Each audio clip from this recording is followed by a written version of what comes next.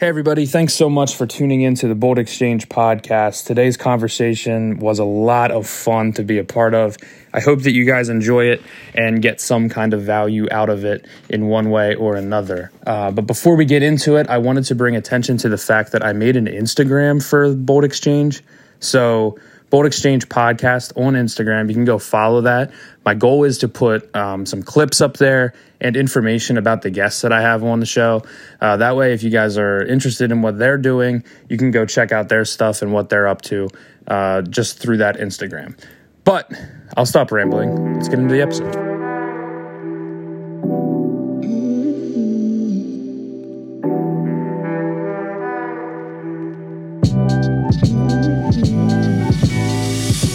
Hey everybody, welcome to Bold Exchange. Thanks for tuning in. I'm here with Anthony Portillo today, who I met at a concert, and he told me that he was ran in the past for in politics under the Libertarian Party, which I thought was very interesting. So I asked him to be on the show, and here he is. So how are you, man? I'm good, man. How are you? Pretty good. I listened to, I think, almost every podcast you've been on so far. Really? Yeah. Oh, no shit. Yeah, I listened to one. I think you've been on mostly like very libertarian themed podcasts, it seems like. The one dude was from PA. I forget his name. Kyle Matovic?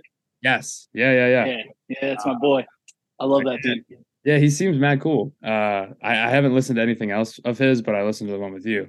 And I thought a good way to kind of start this out is, I think your kind of life story is very interesting.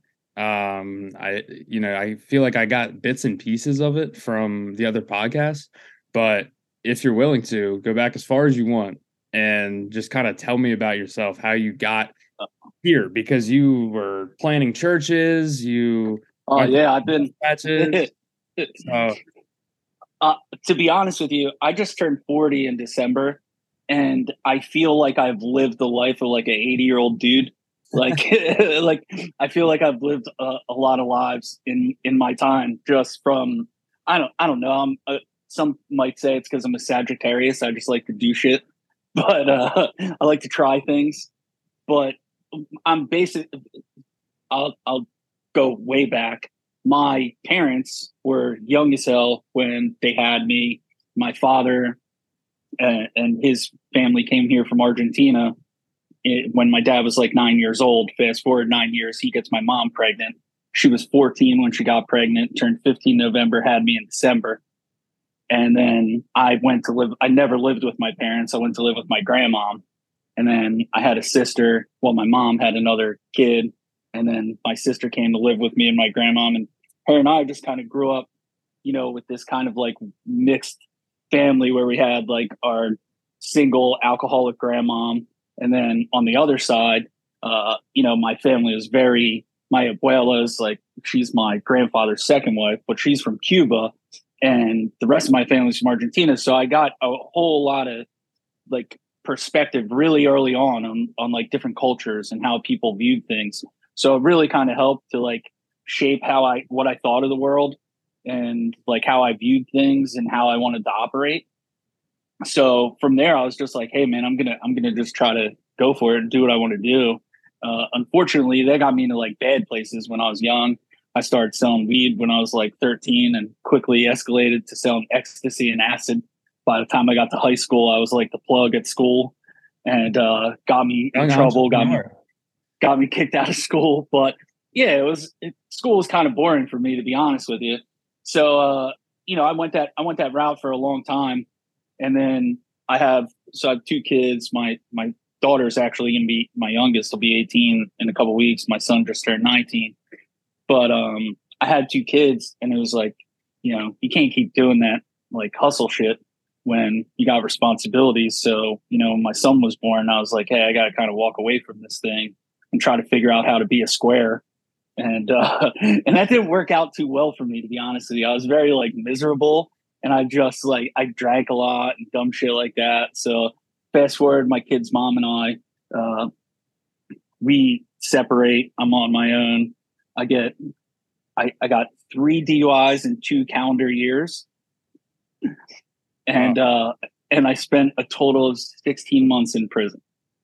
Jeez. And so the first time I got 90 days for my second DUI. The third DUI I got sentenced to a 1 to 2 mandatory sentence. And I grew up as a drug dealer, so needless to say, when I got to jail, I figured out there was a lot of junkies there, so I wanted to know how to get drugs in there, which I did. So I ended up doing a little more time because I got in trouble, and I'm doing like 35 days in the hole. But in the process of all that, like I really had like kind of an inflection point where I was like, hey, I got to do something different. Like my best laid plans are really just me crashing into a fucking wall, and that's no good. So it's only a matter of time before I'm in jail forever. I'm dead. So I started going to church in jail. And there was this one guy, man, that came in one time. I never saw him again. But my belief system's a lot different than it used to be. But, like this dude, in my opinion, like something divine brought that guy to talk to me, to like tell me what I needed to hear for me to get my shit together. So from that, I kind of went all in on the Jesus thing, man. And then I came out of jail in December of 2013, or I'm sorry, 2012. And I got plugged into a church. And then fast forward to Easter, I preached 2 services in front of like 5,400 people. Wow. How soon after like this whole you found Jesus thing was this? Like, dude, I mean, I was locked up for 13 months. I think like my whole like conversion experience happened like in the summertime. I want to say like this time in 2012, and then fast forward, less than a year later, I got plugged into a church. They liked my story, and they were like, "Hey, we'd love for you to speak to the church on Easter. Oh, by the way, it's 2 services. It's our craziest attendance of the year, and there's going to be 2,700 people at each service." And it was like standing room only. It was one of the craziest experiences ever. I was in a hardcore band when I was young, so like I played shows and shit. I was like a screamo guy. You did vocals? But I used to, yeah. That's cool. So being on stage in front of people was something that you're comfortable with. Yeah, it didn't really bother me at all. So I get out of the service, I get done the second one. And there's like this little cafeteria area, and the pastor of the church walks up to me and hands me an envelope. And I open it, and he was like, "That's for your ministry." It was a check for $5,000. And I'm like, "I don't even have a ministry, bro." Yeah, He's like, "I guess you do." He's like, "I guess you do now." So from there, it was like, all right, what am I going to do with this thing? I got some capital. I got like I have obviously the charisma and the ability to like do this thing. So fuck it, let's go. So I started just anywhere that would let me talk. I'd talk. I did shit on YouTube. I was like, doing Jesus YouTube videos, and I would go. I started getting calls, and then before you know it, I traveled all over the country. I wrote a book. It's still on Amazon. Like I started 7 churches and helped start an 8th. Yeah, like it was. I preached in, bro, one of the craziest experiences ever. I love this story because it was one of the most surreal things I've ever experienced. I preached at a high school football stadium in Alabama where like literally the whole stadium was full of people. And when they did the offering, they had KFC chicken buckets that they passed down the aisles. And then they just dumped them into Rubbermaid trash cans. And all the guys that were responsible for the trash cans had like ARs strapped to their back. Like people are singing Jesus songs, and there's like 30 dudes with machine guns collecting chicken buckets full of money. I was like, wild, this is awesome. It was so much fun. Why were they so armed? I mean, it's a lot of money, I guess. And plus it's Alabama. You know what I mean? There was probably 100 trucks in the parking lot that had guns invisible. So that's how they roll down there.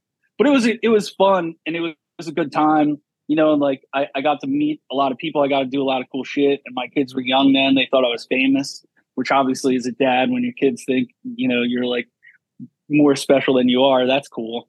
Right. But also at the time in the process, I'd gotten married, and I got married in Harry because I just felt like I needed credibility to be like a preacher. You know what I mean? Mhm. So I'm going through like all this where I'm like I'm preaching at my church on Sunday. I'm teaching classes during the week. I'm traveling to Kentucky. I'm going to Mississippi. I'm going here. I'm an everywhere man. And then when I come home, it's like the least comfortable I am. You know what I mean?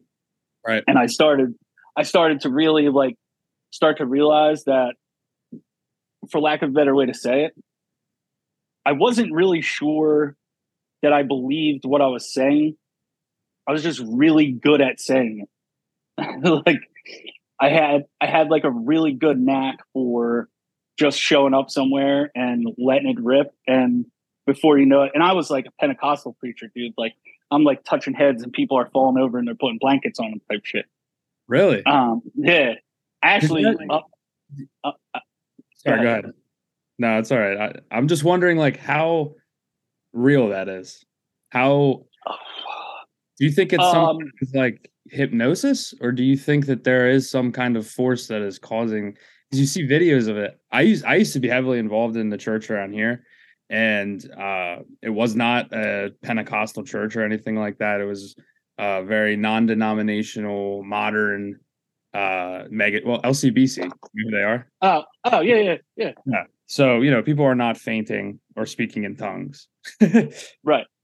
So, Yeah, and I came up like even when I was a teenager, I had a friend whose parents were like real involved in the church, and they would always try to get me to go to like youth groups and shit.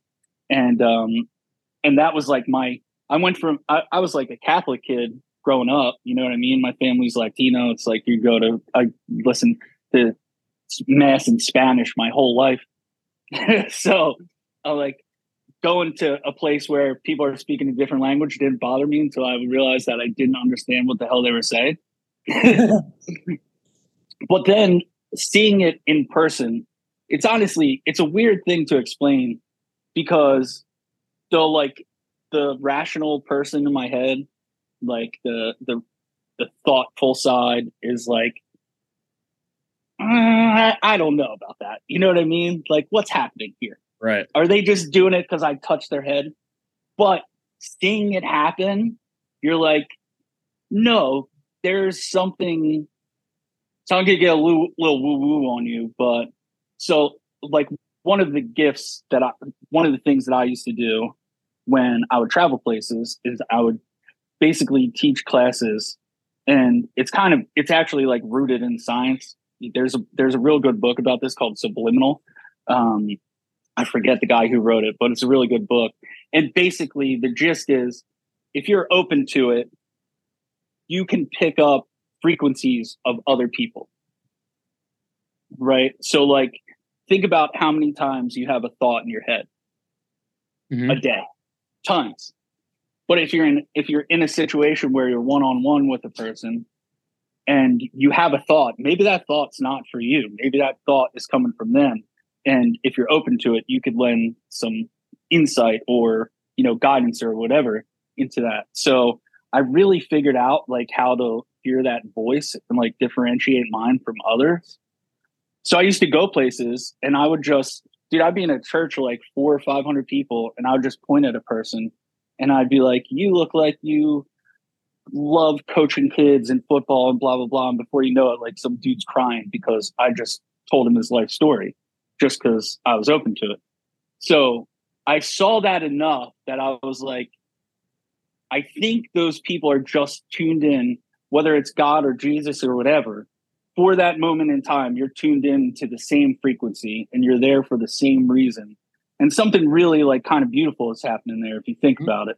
Like, especially in the world we live in now where everybody's so at each other and everything's so chaotic, there really is something like divine that happens in that space. So I have tons of respect for that. And I appreciate the people who are willing to go up and do that. That takes balls to be like, hey, I'm going to walk up on this preacher and just fall on the floor.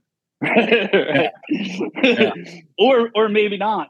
And I remember, to be honest with you, the first time I hit the floor once, and the first time it happened to me, I went up there skeptical. like I was preaching at a thing, and it was the guy before me, and I went up there, and bro, they had like gallons. I was in Kentucky at this giant worship center, and they had like gallons of like just basically Crisco that they blessed. So they're like putting this oil, throwing oil around at people and shit. And I was like, this is wild. I don't even know if I want to preach here now. And then I went up there. Sure enough, I end up on the floor. And I was what like, did he I don't do? even know He touched your head? Yeah. You fainted? Just out I went. You didn't have any control. It just happened. No, dude. It just went. Wow. And yeah. And Kentucky was my favorite place to go, but here's the other thing that makes me think it's real. So I was preaching at this church in Kentucky, same kind of network of people were all tied in together. So I was in Tompkinsville, Kentucky. This is like deep South. Like the name of the street is like the first family that lives on the street, right? So like Smith Road, it's like Bob Smith lives on the first house, and then everybody else, and then it's like then they all have their own little churches and shit. It's like the whole family lives on the same street. They just build houses. It's real. It's actually cool if you think about it, because they just kind of create their own little communities within the community. So it was the first time I took my kids on a trip with me. So I'm like, I was kind of excited because we're near like Louisville and shit. Like it's not a far drive, so we could actually have a little bit of fun too. And we go. So I had to preach. Like I preached Friday night. I preached like 2 or 3 times on Saturday, and then Sunday morning I had a service to do at the people who invited me's little church. And it's by little, I mean it's a small building, but they had like 60 people there.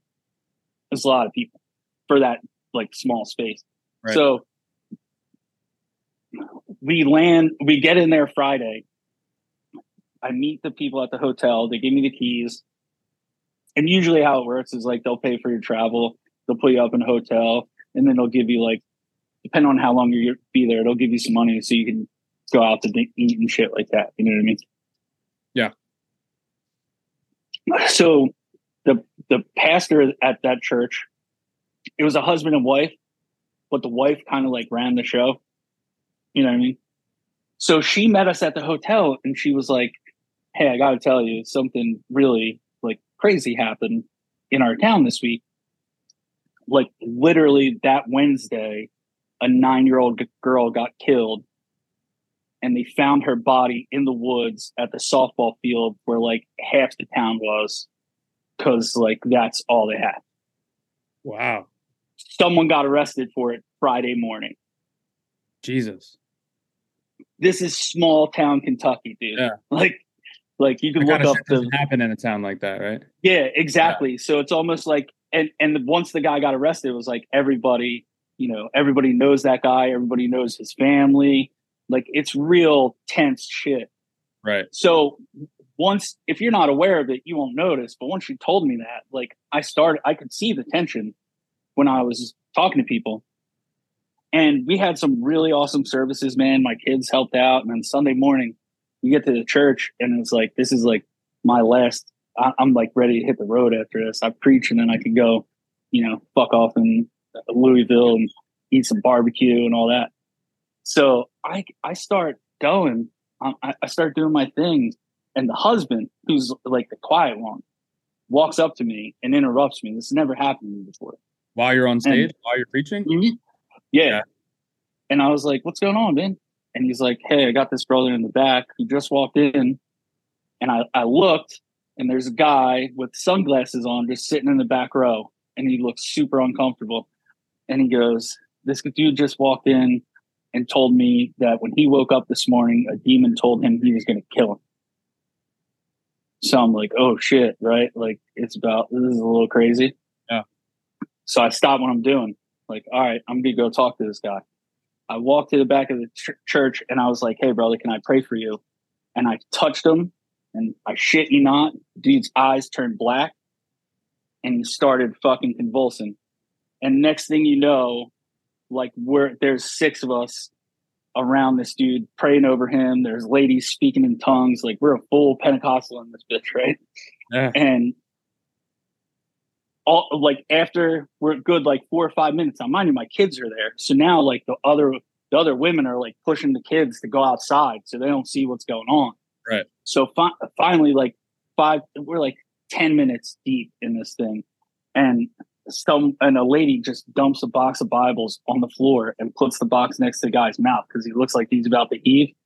And this motherfucker spit up this like black ass blob, dude. Went in the box, his eyes changed, stopped what he was doing, and it was like that. He was normal again. What the hell? There was nothing in the box. So wait, what? The black shit just went away?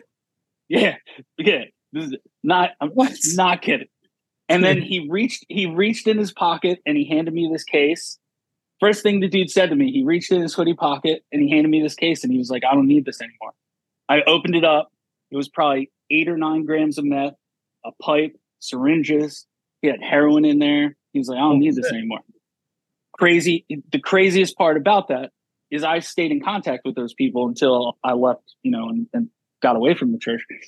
That dude, last time I talked to them was like a deacon at their church studying to be a pastor. Like literally. Yeah. Wow. So he was like addicted to drugs, had this demon inside of him, spit it out and went away. And then, wow, that's crazy. So that's always been like the thing that's kept me away from atheism, right? Like, yeah, like and I used to do at my churches, we used to do atheism for Lent. Really? Yeah. So it was an idea. I believe in God. Yeah. So for Lent, that's an interesting concept. It seems kind of counterintuitive. Yeah, but if you're going to call yourself people of faith, how can you really know how strong your faith is if you can't critique it, right? Fair. So every year during Lent, we wouldn't preach from the Bible. We would just like I would literally write sermons based off like Nietzsche shit and all sorts of atheist thinkers. And I did like a whole lecture series on Sam Harris, who I don't know if you know who he is. Yeah, he's kind of lost his mind now, but back in the day, he's a really smart guy. Yeah. And we would do like whole studies on his videos, watch them, talk about them, and that would be like our whole church service. Wow! And at the end of Lent, our churches would grow. It's crazy. Really? Yeah, we'd get more people to come. Wow. So why did you end up leaving that? So, as I was saying before I got on that whole little tangent there, I wasn't really sure that like I believed all the stuff that I was saying. I wasn't sure I believed everything I read. And like the more I studied, the more I realized that like, yeah, this stuff really is like, it is like a faith-based thing, right? Like you have to look at it from a certain context and you have to understand like what the goal is of this thing. And I met this really interesting guy who became like a mentor of mine. His name is Alexander Shia. He's just one of the most beautiful men I've ever met in my life. And he is a priest. And he basically has spent his entire life studying, sacred scriptures. And he basically broke down in a book, it's called Quadratos. It's a really awesome book. He basically breaks down how like the Gospels are actually like a precursor to like the hero's journey, Joseph Campbell, the hero's journey. Yeah. So like each gospel is representative of like a period of time that you already read about when you're reading the Old Testament with the Jews, like coming out of slavery and all those things. It's like, how do you get out of slavery? How do you exist in exile? How do you receive joy? How do you enter into the promised land? Like for Jews, the temple was the center of the world, like every mountain that God touched was sacred. Well, at the end of the last gospel, Jesus ascends from a mountain they don't name. Right? That's like so counterintuitive to the Jewish mindset because they're trying to tell you something. It doesn't mean that a literal guy stood on a mountain and then just floated up in the air and no one talked about the mountain. It means like, hey, there is no sacred place now. Everywhere is sacred. You have to change the way you think. You have to change your perspective. Right. So I started to read it that way, but I was also surrounded by people who didn't look at it that way. So it was like I had tons of friends, tons of church people in my life, but no one I could have like a serious conversation with, right? Especially when you're like the pastor of the church or you're like the traveling preacher guy. Figurative, not literal. Yeah. So like you can't have like it, or even still, it's like I didn't have a guy that I could call and be like, hey, let's go get a beer. I had one. He didn't believe the same way I did or wasn't really into that. So that was like one of my like solaces in that time was that I did have a buddy that would just like I could go and be like, fuck, man, my life is crazy. And he didn't care if I cursed, right, or if I had doubts or whatever. So I really started to question, like, man, am I doing this for the right reason? Because honestly, I took it very seriously what I did. Like I really poured myself into the people that like I preached to. And dude, I would go to the hood like 2 nights a week. I'd be at recovery houses in Kensington teaching Bible studies, or like, anywhere they asked me, I wouldn't ask them for money or anything. I'd be like, sure, I'll spend my own money. If I can help pull someone out of the gutter, let's do it. You know? Right. So it started to weigh on me because I was like, man, I'm kind of like a charlatan, right? Like I'm living 2 lives. Like I'm not being honest with myself. I'm not being honest with these people. I'm an actor. Yeah. And I'm taking their money. It's like, I preached one weekend. I went to Virginia. I preached 6 times in a week and I made like $38,000 in a weekend. Yeah. And it's cash too. It was like a tent revival thing. So it was wild that time. So like I'm preaching and people would literally, dude, I'm in a tent in a cornfield on a farm, and literally it's like people as far as I could see. And as I'm preaching, people are coming up and throwing money at my feet. Really? Like, yeah. And it like really started to affect me in my headspace where I was like, man, like I'm not okay with this. Like I'm not comfortable with what I'm doing anymore.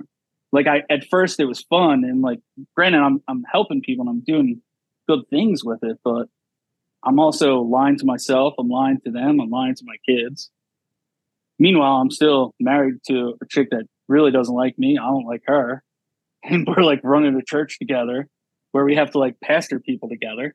And I was like, so I called, my churches were part of this big network that they had like 1,000 churches all over the place. So I called the guy who we called our apostle. He's the guy who ran the network.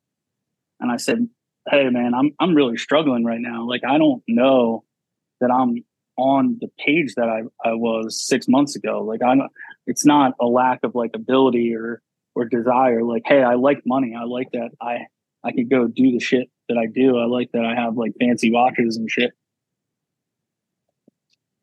But also like money's kind of empty. I don't really care about that. Right. So like I experienced money when I was young and realized it didn't do anything but make me miserable and fuck my life up. So I told this guy, I don't think I believe what I'm saying. I literally just came out and said it. And his response was, you have dates on your calendar? Meaning like, do you have commitments to preach places? I'm like, yeah. Just pray through it, brother. Because obviously I'm part of his network. I'm kicking money up to him. Right? So he likes that, his church is making, $100,000 a year off my churches.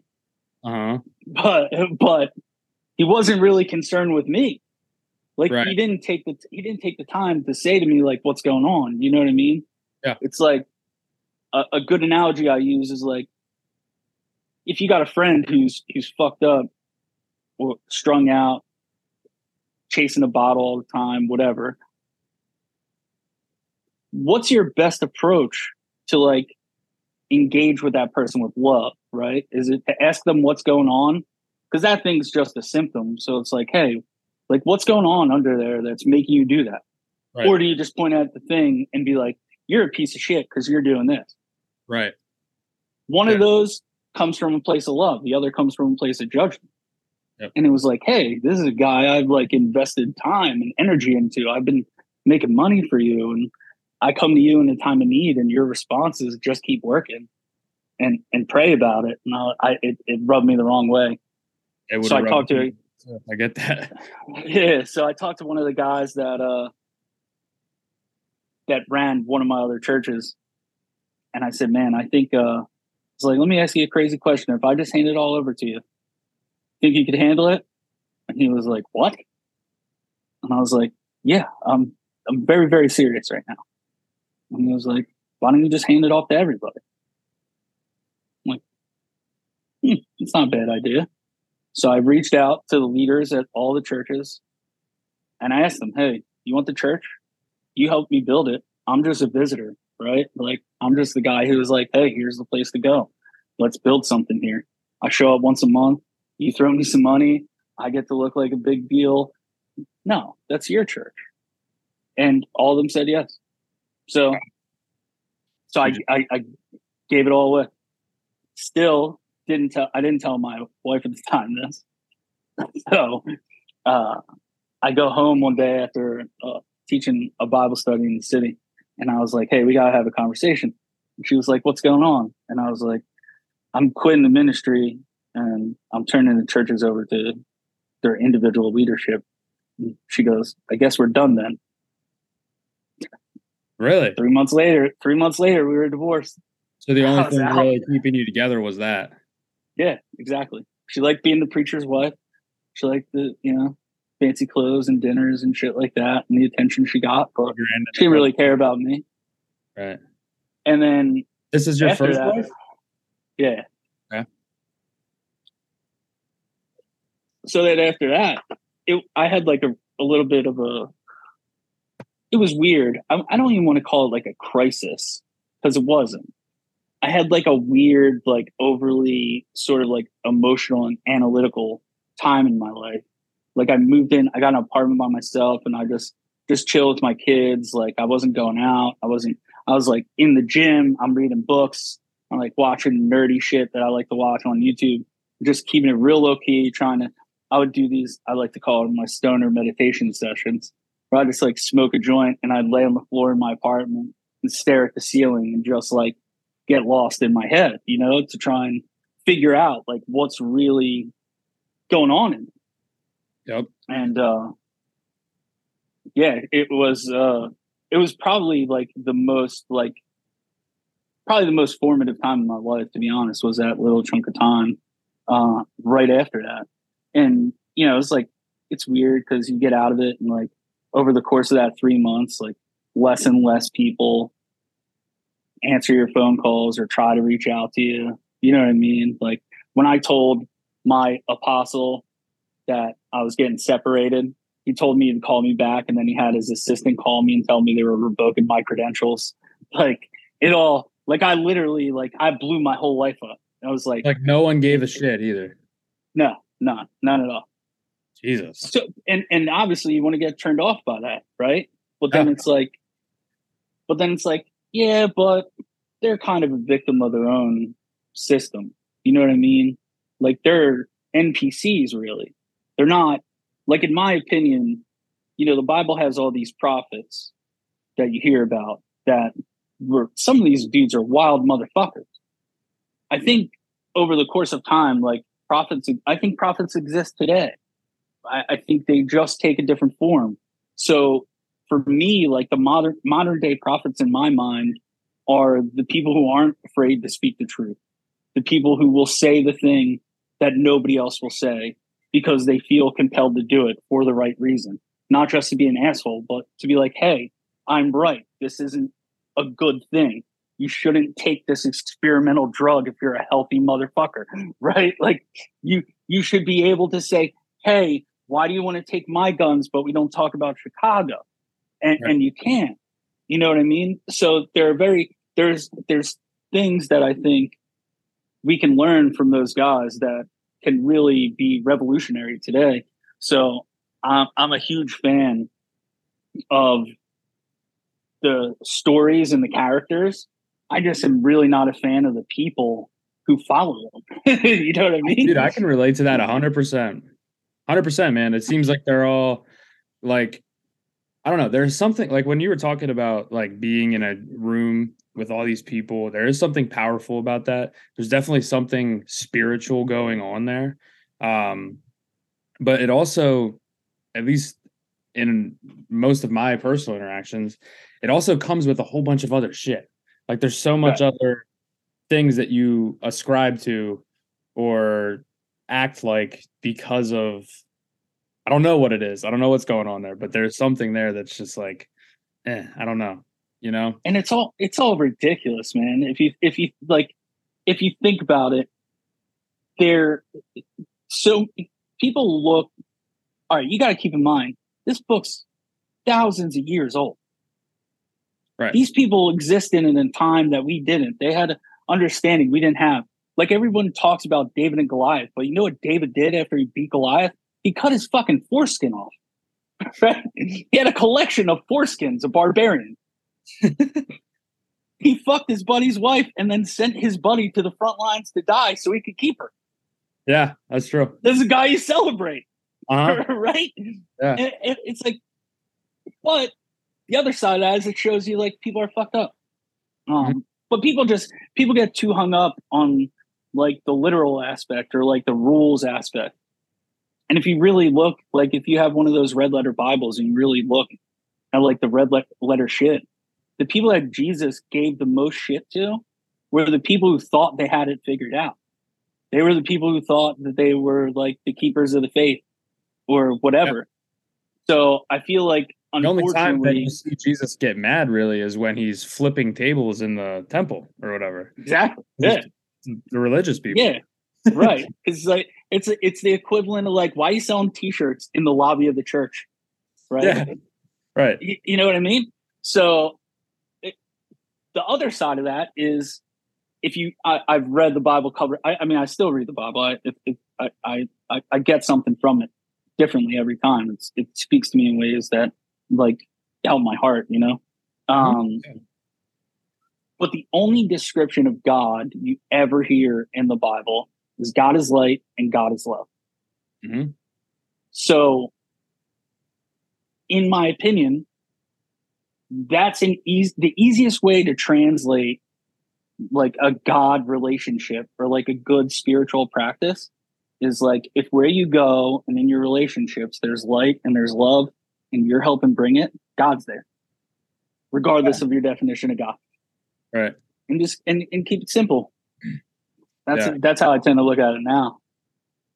Yeah, I've been thinking about this a lot lately, actually. Like I've been listening to Duncan Trussell. Do you know him? Oh, yeah. Comedian guy, but he's very spiritual. And I've been listening to his podcast where he's talking to other spiritual people or whatever. Yeah, he's a student of Ram Dass. Yes. And they talk a lot about like a universal consciousness. And I've been wondering, is that God? Like, is that like were Christians on to something, right? Like the Bible is on to something there, right? But it's almost like you said, there's too many literal things there. When I think that they were like talking in stories because that's how we relate and understand things. That's why you can watch a movie and like get something out of it or read a book, right? A totally fake fiction book, you can get something out of a fake story, you know.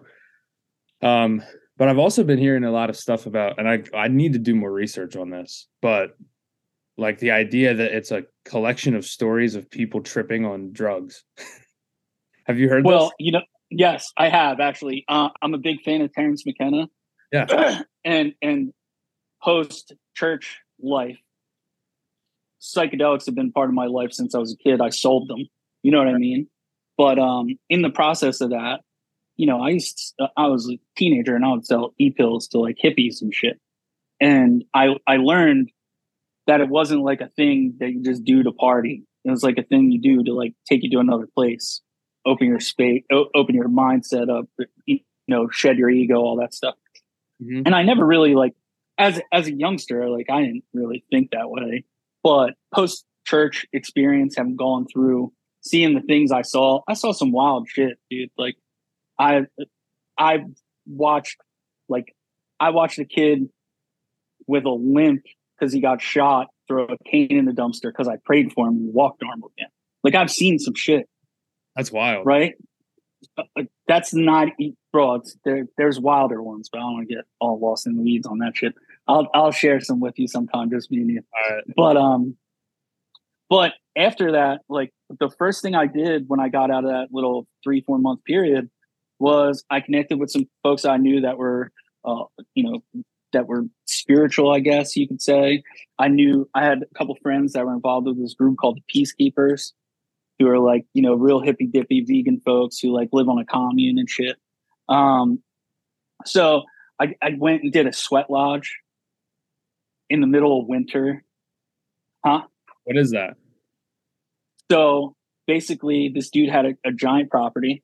We go in the woods. They literally built like an igloo shaped thing with sticks, and they cover it in horse blankets. So it's all closed in. And then they start a fire, and they have these rocks. They call them the grandfathers, and they get the rocks real hot. And then everybody gets into the tent, and there's a hole in the middle, and they put the rocks in there, and they put water on them, and it fills the thing with smoke. So like there's stages to it. So, you like sing songs, and then you smoke like herbs and shit, and then you pray. You ask the grandfathers to like release things from you. So beforehand, they have these little, you get tobacco. I kind of jumped ahead, but beforehand, you get these little ribbons and tobacco, and you tie these things together and you put them on the string. And it's like your thoughts, your concerns, your worries, whatever. And when you come out of the lodge, you throw them in the fire. So you release them. And it was just a real cool experience, man. And to see, like, I was there with complete strangers. Right. I knew one guy, and he was outside the tent shoveling rocks in. Right. So I was like, I'm there with a bunch of people I don't know, and I'm about to open my shit up. And then, so I did.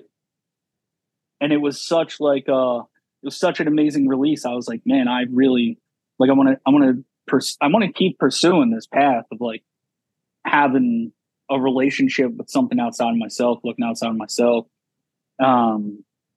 Afterwards, so after the sweat lodge, we have a feast, and it was all vegan food.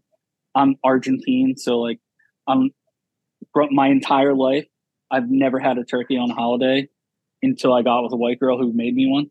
Okay. Like in my family, we cook a pig for everything. Right? Okay. So it's like we don't need an excuse to cook a pig, but if you give us one, we'll cook 2 pigs. You know what I mean? So, but I love meat. I got a smoker in my backyard, all that shit. But I really dig vegan food. If it's done right, I like the creativity that people have when they're just like stoned trying to make something taste good that probably shouldn't if you read the ingredients. So right. I'm talking to this. I get to talking to these people I don't know, and I made some friends. And then before you know it, it was like, hey man, we're doing this little session at my house. You want to come eat some mushrooms with us and walk around in the woods, see what God does? I'm like, yeah, let's go. So I learned like to respect those things and treat them well. But man, if I get in a rut, dude, like if I'm feeling down, I'm like, I should probably just eat a couple grams of mushrooms, sit in the backyard, and figure my shit out. Yep. And then I did DMT, and this is where the whole game changed, right? Because you talked about the collective consciousness. You talked about the collective consciousness thing, and bro, I never. I've told you, I've seen some shit, experienced some shit. Wildest thing I ever experienced. Like literally, I was in another place, and I got taken on a journey by an elf that looked like a toad, who took me to a cactus, and the cactus told me what I needed to hear for when I was getting out of there. Like it was wild. And when I came out of it, I felt uncomfortable because that place felt more real than like life. Really? Like I felt so comfortable there. I wasn't afraid.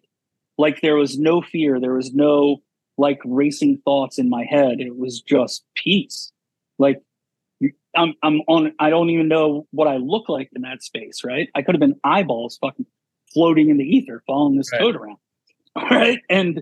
And I heard so many things I needed to hear, and I came out of it, and I was like, man, I like, I don't necessarily want to do that again, because coming out is a little bit scary, because you're Yeah. like, holy shit, like, where the fuck was I? Right. But it opened me up to being like, man, maybe I do want to like explore this path a little bit more. Like, I think I'm going to try and plan an ayahuasca trip sometime in the future, because I want to see like what can God do through those things. Because I think, you know, like Duncan Trussell says, like, you know, Terrence McKenna, I think, was the first guy to talk about stoned ape theory, right? Yes. Where he says like monkeys found mushrooms. Yeah, while And then our brains grew like crazy fast in a very short amount of time. Like, what was that? Yeah. yeah, so like the missing link could legitimately be psychedelics. Yeah. Honestly. That could be the one thing that connects us to God. And you know, I'm also, my knowledge of that has really helped me with my kids too. You know, like I told you, my son's 19. He was a shithead teenager just like I was. Not really. I was much worse than him. But it's like, you know what teenagers do. They smoke weed and they want to go drink with their friends. And my grandmother, the one the one good thing I would say about her is she always gave me and my friends a safe space to be like fuck ups, so we didn't get in trouble. So if I was like, hey, there's a kegger in the woods, can I have $20 so I could buy a cup and get a dime bag? I would literally say that to her, and she'd be like, how about I buy you guys a case of beer and your friends just stay over here and we'll get pizzas. Right. And then like she caught us smoking weed in the bedroom, and just like, what the fuck are you doing in here? Open a window. And it was cool because we never got an underage drinking ticket, never got fucking hammered and fell asleep in the woods. Like, it was safe. Everyone knew. Right. So I try to do the same with my kids. And it's helped because they haven't gotten in trouble. They don't go. You're gonna do it anyway. So yeah, exactly. Make it so it's safe and that you're there, downstairs or upstairs, whatever, you know, in case something happens, or you know. Right. Would you rather your kid be hammered in your backyard or be hammered in the woods with a bunch of kids you don't know? Right, and nowhere to sleep that night. Like, exactly. That's what it was in high school, dude. We used to go down to the river and drink and be like, where are we crashing? Like, oh, I'm fucking We had a couple of those, like, walk to 4 of our friends' houses in the middle of the night, knock on windows, and see if we could crash. It was good that none of my parents, like my mom wasn't friends with any of my friends' parents, really, because we would always just say we were staying at each other's house and didn't have anywhere to stay, you know? I grew up, the neighborhood I grew up in is called Croydon, and it's basically, I always tell people whenever I travel and they ask me about Pennsylvania, I'm like, outside of the y'all and the yins, right? Like outside of Philly and Pittsburgh, Pennsylvania is fucking Alabama, dude. Yeah. like especially like kind of near State College up in the mountains and shit. Like that's Appalachia. Like yeah.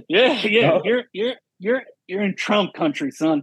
Right? Yes. Like, that's these deep giant Trump signs, dude. Right.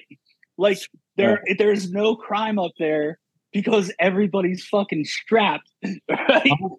Yeah. So and there's no police station for miles and miles. Like it's lawless. Which I love. We can get into the politics thing if we want, but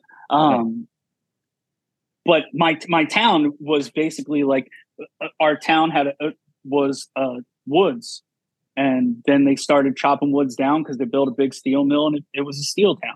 So it was like, you worked at the steel mill, you worked at Roman Haas, or you were an electrician or plumber. You know what I mean? Like every dude in my literally every dude in my family is an electrician. Really? Like, right, I work for an electric company right now because it's just what we do. Right? Like it's so it was all like, you know, construction workers, like, you know, steel workers, shit like that. but they all came from like my grandmom's family. It's like my mom's family is from St. Mary's, PA. Okay. That's like, I mean, you might as well be in West Virginia, bro. Where is that? You know what I mean? It's like in the middle of the state, but upstate. Okay. Yeah. I'm pretty sure. Just mountains. Yeah. Which is, hey, it's cool, but you know, if Right. you got to marry your second cousin because that's the only option, that's a bad thing. Yeah, dude, that's a thing. That's a thing up there, I think. Bro, I have two cousins. This is one of the, I don't even know how I feel about it still after all these years. But I have two cousins that are brother and sister who married a brother and sister. Yeah, dude, okay. Each of them had two kids, a boy and a girl. All the fucking kids look the same. Really? Dude, all the kids look the same. Dude, that's the weirdest shit. That's literally how my grandparents are. My grandpa married my grandma, and my grandpa's brother married my grandma's sister. Wow. Yeah, like it's weird because I remember being a kid and I was like, why is your cousin at both family Christmases? Like, that doesn't make sense to me. It's like, oh, because like it's all connected. It's weird. But I don't think my mom and her cousin look very similar, but I don't know. I don't think I'm too inbred, I guess. We got all sorts of trashy shit in my family, right? So it's funny because on the one side of my family's Argentine. On the other side of my family, my grandmother, my mom's mom, is actually adopted. My pop, who is my great grandfather, brought her home from the war. She was adopted from Hitler Youth. Really? Yeah. So like my grandmom was like a literal Nazi kid. Wow. And then she married a full-blown Native American. Okay.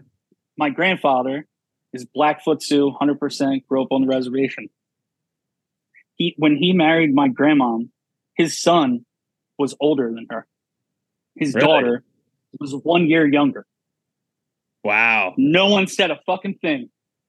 My grandma literally had a stepson older than him, doing, bro. Right? Nowadays, you'd be on a list, bro. You'd be canceled. No one batted a fucking eye. No one cared. Wild. No one gave a shit. Dude, that's like how you can be your own grandpa. You ever hear this? No. I forget how it works, but you can technically be your own grandpa.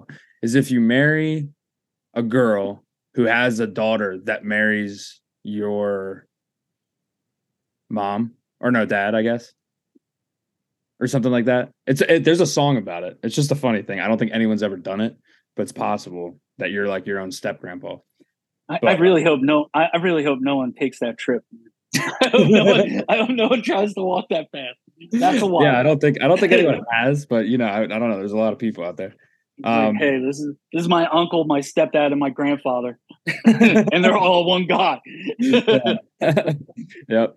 Hey everybody, Austin here. Thank you so much for listening. If you made it this far, please drop the show a follow on Spotify or subscribe if you're an Apple Podcast listener.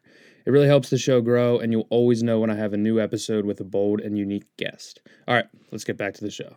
So how did you get into politics then? Because you leave the church, and then you start going to work as an electrician, or? Well, I've always done that. So like I always even when I ran the churches, I ran a control panel shop and did electrical design. So that's always been something I did. Politics has always been fascinating to me. So like I said, my abuela is from Cuba. So I remember being a kid, like as a kid, I was just fascinated with like learning about Argentina and Cuba, and I would ask questions. And like my abuela grew up, she has 11 siblings. Wow. Her parents and her siblings lived in a 1-bedroom apartment, and with their aunt and uncle who lived in the house because they needed a place to stay. So you had two couples sharing a big bedroom, and then you had 12 kids that would sleep on the floor. They had a pattern figured out so they could all fit. And as people grew up, they had to change the pattern. People got right. And if someone got sick, you'd have to just like, put rags on their head and give them tea and try to like walk them through it because you couldn't go to the store and buy medicine. And if you went to the store and you stopped and had a conversation with your neighbor, the government might, police might come and talk to you because they're concerned you're conspiring. Like real wild shit in communism does. So I pretty much had, and then my grandfather from Argentina, Argentina, I always joke about this because my grandmother was literally a Nazi. And all after the war, they all fled to Argentina and somehow my parents got connected. But but Argentina was essentially run by like Nazi sympathizers. They're fascists. It's like my grandfather played professional soccer in Argentina, and like it was so bad there, he gave up like a professional sports career to move to the United States. Right, because like a trade. Because like he became a mechanic, an electrician, and he gave all that up. And it was funny because he used to tell me, he'd be like, he would, the first adult conversation, my grandfather never talked to me about the birds and the bees. He would be like, man, I got so much pussy when I played soccer. That's funny. He'd be like, that's the thing I miss the most. To give up a professional sports career to go be a mechanic just because of the laws. That's pretty cool. Think about this. In 1978, they had the World Cup in Argentina, in Buenos Aires, where like part of my family's from. The other parts, most of my family is like way south, Ushuaia. It's like Antarctica, basically. It's the fucking southernmost part of Argentina. In the summer, it gets to like 60 degrees. Okay. It's wild. But yeah, so I have family from Ushuaia and Mendoza, which is like wine country, and then I have a little bit in Buenos Aires and in Natal, Brazil, because they got moved up when the government went crazy. But in 78, they had the World Cup in Argentina, and literally like a half a mile from the arena was a prison where they kept people who were dissenters. So it was like if you said something bad to the government about the government, like the fascists are going to throw you in fucking prison, or they'll take you up on a helicopter and throw you out for fun, like wild shit. So I don't blame them for leaving. Oh yeah, obviously not.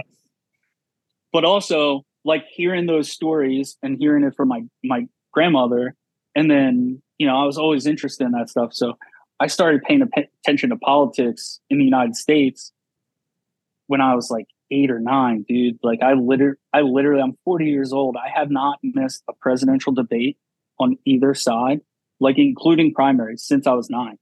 Really? Like, I'm not even joking. Holy shit. Even while you were incarcerated? Oh yeah. Wow. I had a TV in jail. Come on, man. I ain't poor. Dude, they didn't get good until Trump got there. Then you're like, all right, fucking shit's really kicking off. I mean, Trump made it entertaining. Yeah. It's wild too. One of my favorite moments, I'll never forget this. I remember Howard Dean, I think it was 2004. Howard Dean won the New Hampshire or Iowa primary and was so excited afterwards. He was like, now we're going to go to Virginia and we're going to go to California and we're going to go to the White House. Woo! Yeah, he gets real into it. He did a Ric Flair woo at the end and it ruined his presidential campaign. Yeah. Trump's on stage with Marco Rubio and Ted Cruz, and he's like, you're a loser, you're a choke artist, and your wife's ugly. Yep. You got small hands. Yes. Everyone's like, that's my guy. Yeah. Bro, I remember because I was involved in the church at the time still. And obviously, when you depending on where you go, like for the most part, churches lean right. It's like church people tend to be like single issue voters. You know what I mean? Or like 2 issue voters. Or like, how do you feel about abortion? And are you going to take my guns? Are you cool with gays getting married? Like, it's like one of those 3 is like the most important thing to them. So you got them figured out pretty good. But to see church people get behind Trump was also like a wild experience. Yeah. Yeah. And the funniest part about this, so I'm not I'm on Twitter now. Just like I have a Twitter just because that's where I get my news from. But I've been off social media for a couple of years now. But at the time, dude, this is funny. So I leave the church in September, right? I'm like in the verge of getting divorced, all this shit. But I'm still like, I had maxed out Facebook friends because of my travels and whatnot. Right. So I'm still trying to like connect with people and like have conversations with people I know, whatever. So the election happens.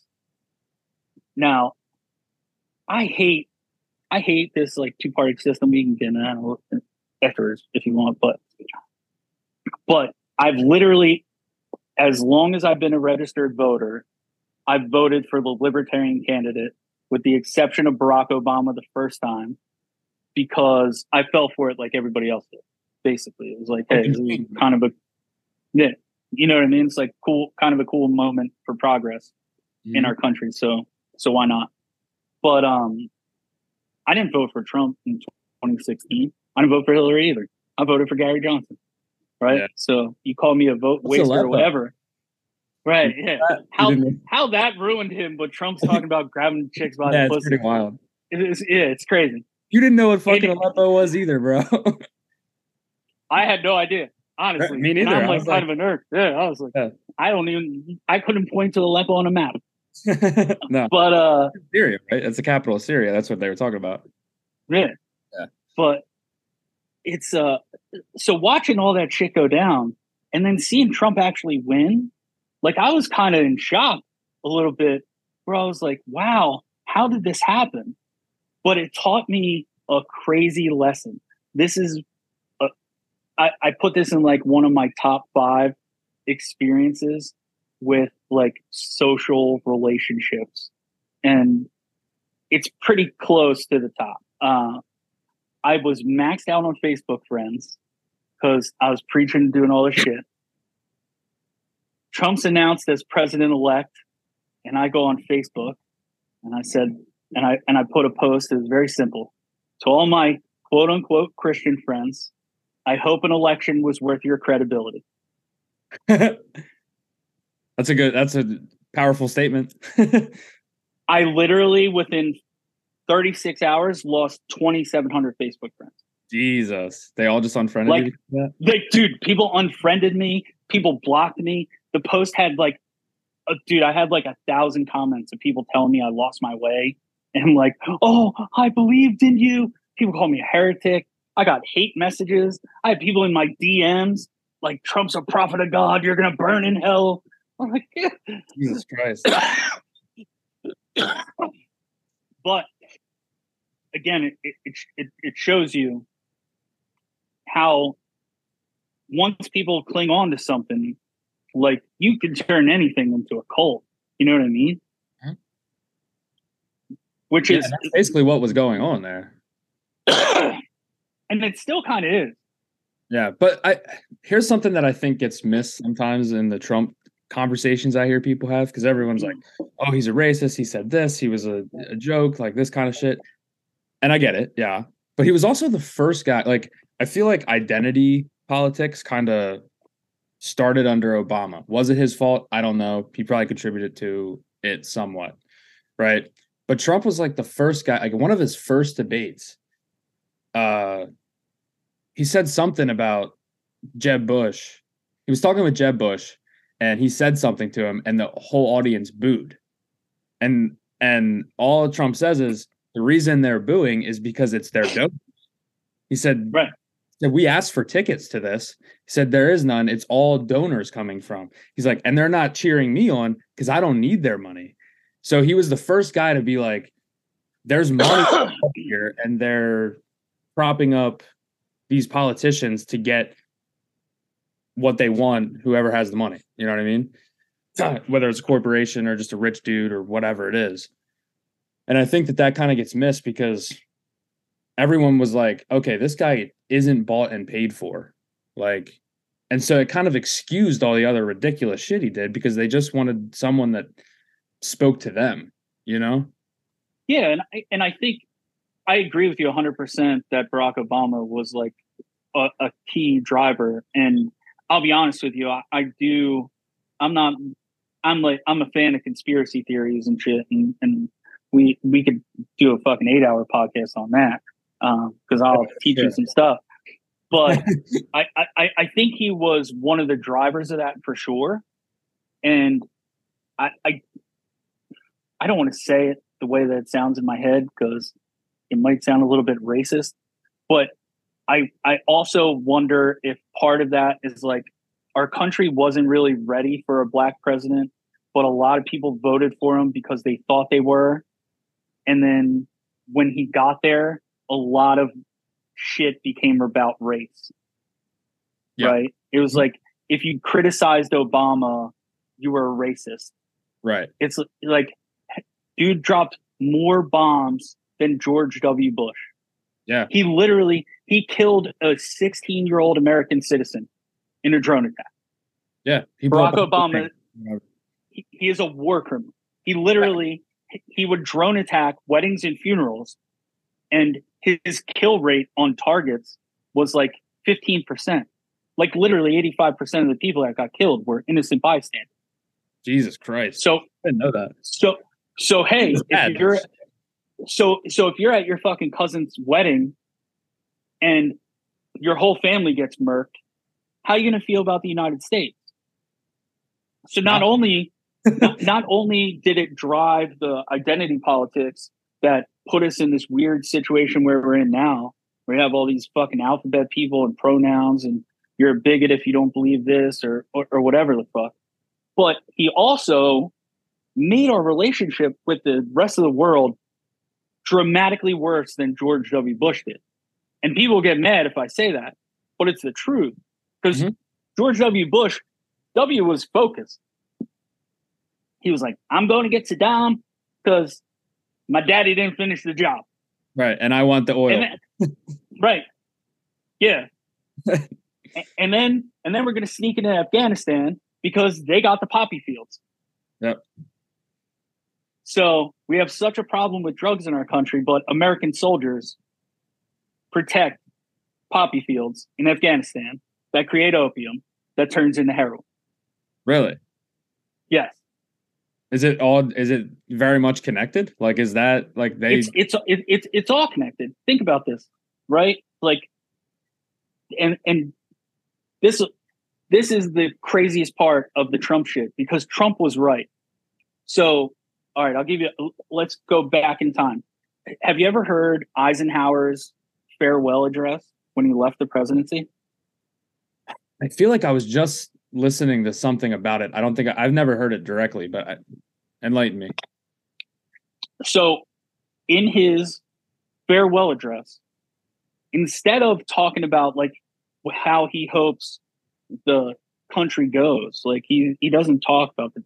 He talks about the danger of the military industrial complex. Oh yeah. It's really one of the wildest things. So when you hear that, and then you see JFK, dude, right before JFK gets his fucking brains blown out, which, come on, get out of here. But right before he gets his brains blown out, he gives a speech on secret societies where he says the very word secrecy is repugnant, and there exists like a dark shadow government trying to work against the people. Mm-hmm. And then they're like, yeah, he can't say that. Right, exactly. And then fast forward, one of the things that actually turned me in Trump's direction was he was speaking somewhere and he talked about it.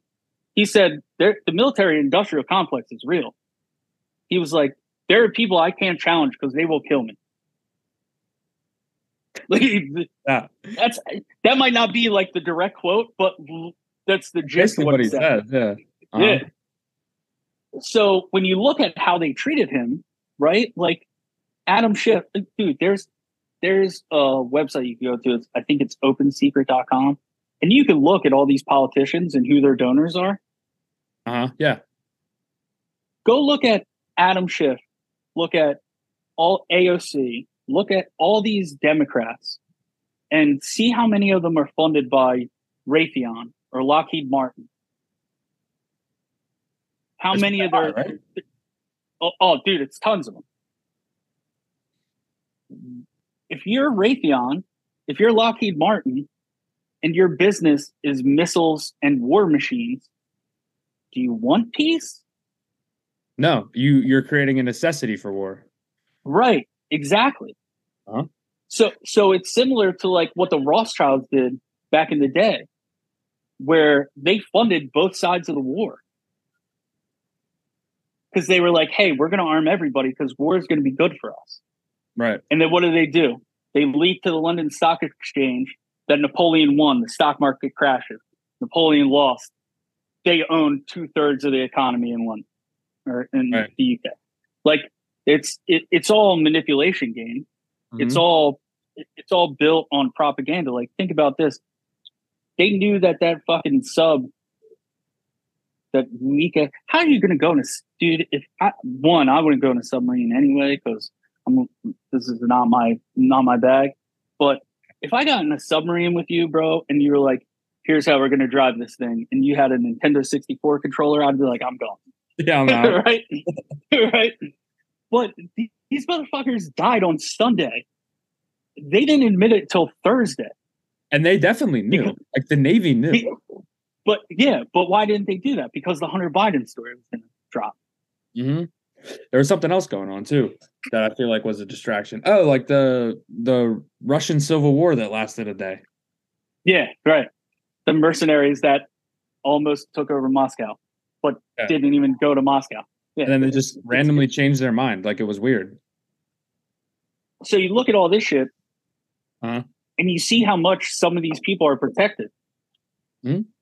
Like, Nancy Pelosi's husband had a gay prostitute drug addict in his house in the middle of the night, hit him with a hammer. Yeah. And we're just supposed to believe that that's like break-in. Yeah, that's what the story in one was. Of the most one of the most highly guarded communities in California. And so he broke in, and they were just hanging out. And then all of a sudden, it got aggressive. So he was like, with the hammer.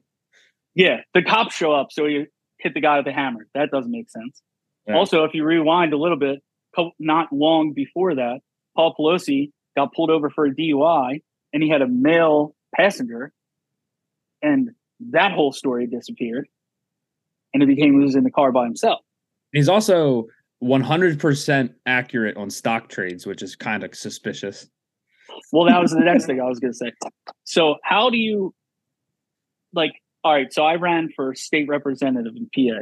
It pays like $180,000 a year, which to me is, like, to be honest with you, like a little ridiculous, because I have a mistrust of the government, and I think all that shit's a waste of money, right? I'm all for that's why I identify with libertarians. Like, I'm more an anarchist in terms of, like, I think we have so many relationships that lack hierarchy that we don't really need hierarchy, right? If everything's voluntary and we're all, like, working with each other, then it's built off trust, it's built off shared values, right? It's like when people are like, oh, how would you deal with police? Okay, well, what happens when Saudi princes come over here? They hire security guards, and if they grab a girl's ass in an elevator and she calls the cops, the security guards punch the cop in the fucking face and say, you're not going to mess with this guy. Why do they do that? Because they're getting paid, right? They're not a $18 an hour police officer who's supposed to, quote unquote, protect and serve, right? Private security will always trump public policing because public policing is dependent on the public. Right. Whereas it's, hey, we need X amount of dollars to make sure our community is safe. Let's put it there.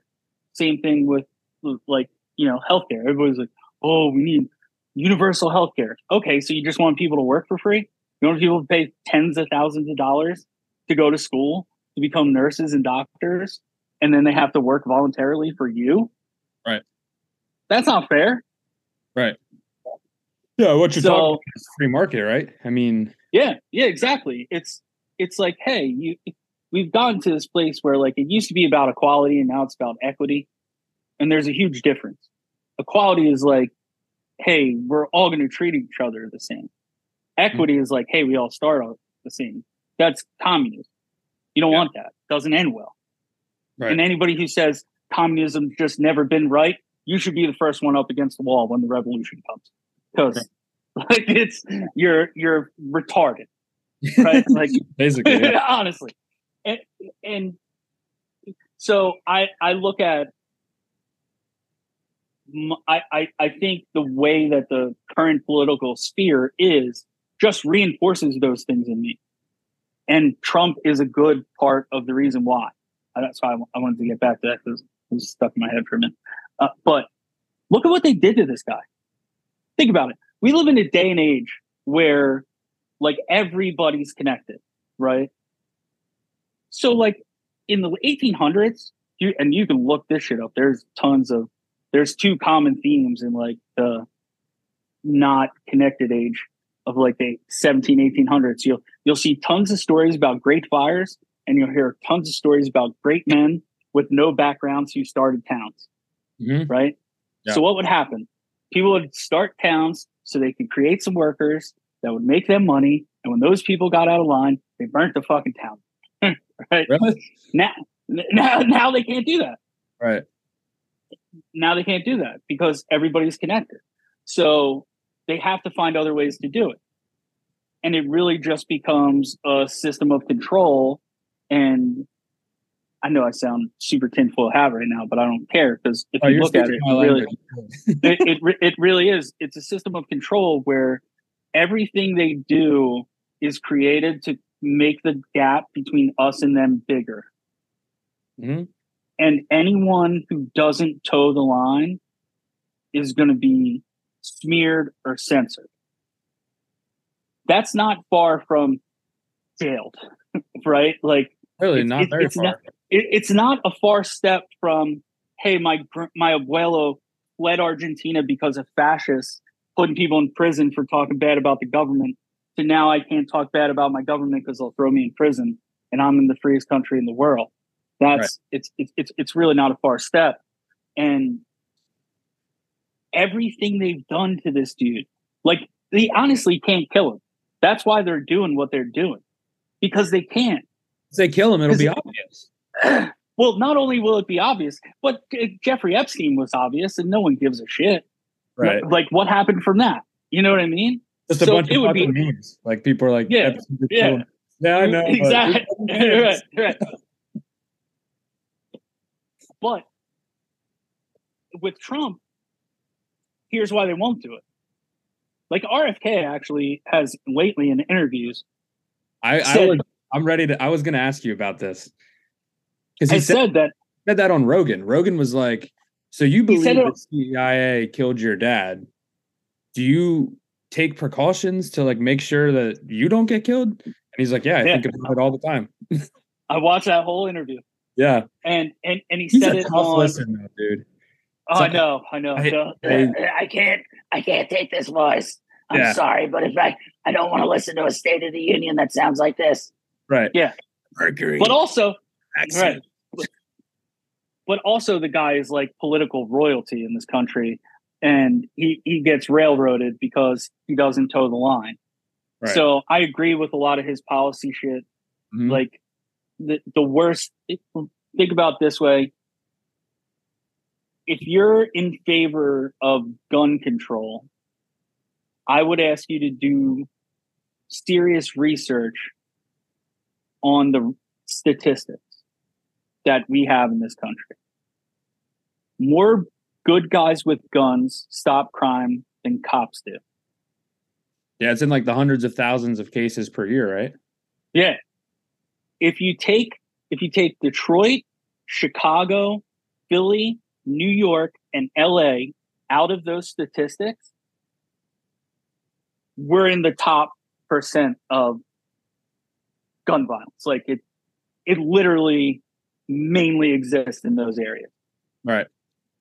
So it's like, did you see what happened in Baltimore this weekend? No, I haven't been paying attention. Oh, so there was a mass shooting. 2 people got killed, 20 people got shot at a birthday party in Baltimore. Sounds like You some know what? Baltimore shit. Yeah, yeah, Bodymore, Murderland. Yeah, you didn't. But you know what they didn't mention in the articles about it? The ethnicity of the shooters. Why? Right. Because he probably Because wasn't they white. weren't white, Yeah. right? Or it was a white supremacist with a real dark tan, right? Like it's wild the way they paint these pictures, Uh-huh. Yeah. and that's actually a mechanism to silence you. Hmm. Freedom of speech and right to bear arms they're one and the same. They go together. It's, hey, I have the right to say what the fuck I want, and then I have the right to back it the fuck up if you try to tell me I can't. Yeah, that's a very common misunderstanding about the Second Amendment is that it's there for personal protection against other citizens. It's really not. It's to protect Uh, the citizens from the government exactly. Right. being And, necessary to keep a free state. exactly. And look what happened in Australia. Back in I think it was 95, 96. They had one mass shooting. They got rid of guns. How did what happened with them during COVID? They had literal camps that they were sending people. Mm-hmm.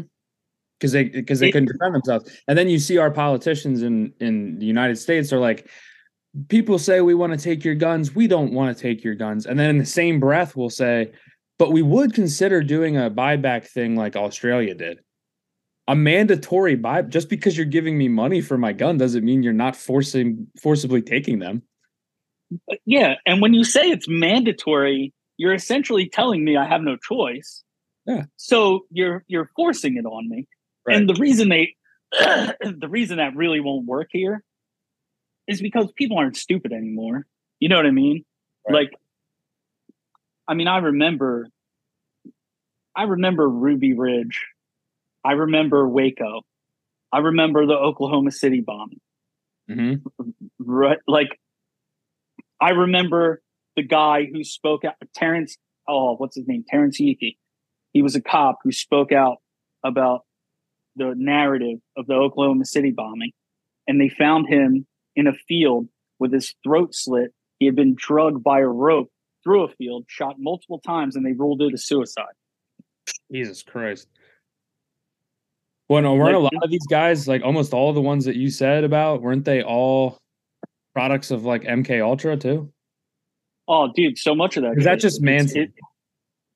No, it was Manson, Ted Kaczynski, the Unabomber. He was seriously, they fucked him up a lot. But a lot of what happened there was kind of manipulated by government people. So there are people that were involved with, oh, what's the name of it? So there was a place that was called Elohim City, which was a big militia, foreground. And then you had people in Ruby Ridge, and obviously you had the Branch Davidians of Waco. But if you look at all this shit, Elohim City was never raided. And that was a hub for all these people.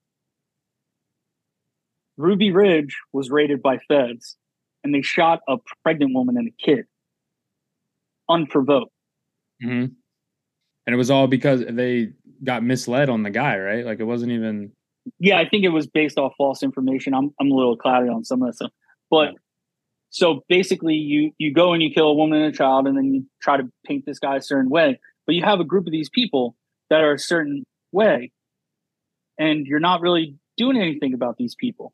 And then you go to another place where you're like, hey, this guy has a lot of guns. Well, it's fucking Texas, so the gun laws, I'm talking about Waco now, is you see this place where hey, these people have a little commune, they're out in the middle of nowhere, but they're preparing for something. For what? We don't know, because who are they going to attack, right? It's right.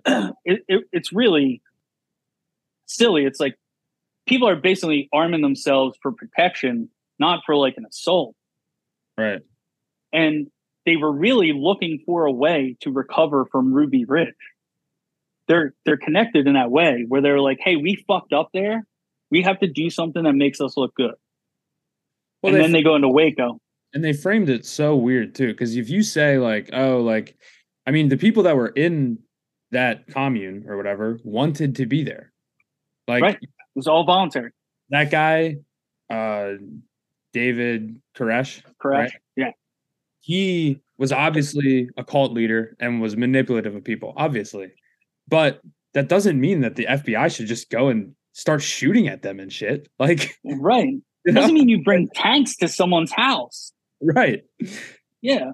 So what I'm getting at is Fed involvement is obvious in those cases because, well, one, the Feds fucked up real bad in Ruby Ridge, but also they had to have informants in Elohim City because they never raided it. Why wouldn't they raid a hub of white supremacist militiamen with weapons?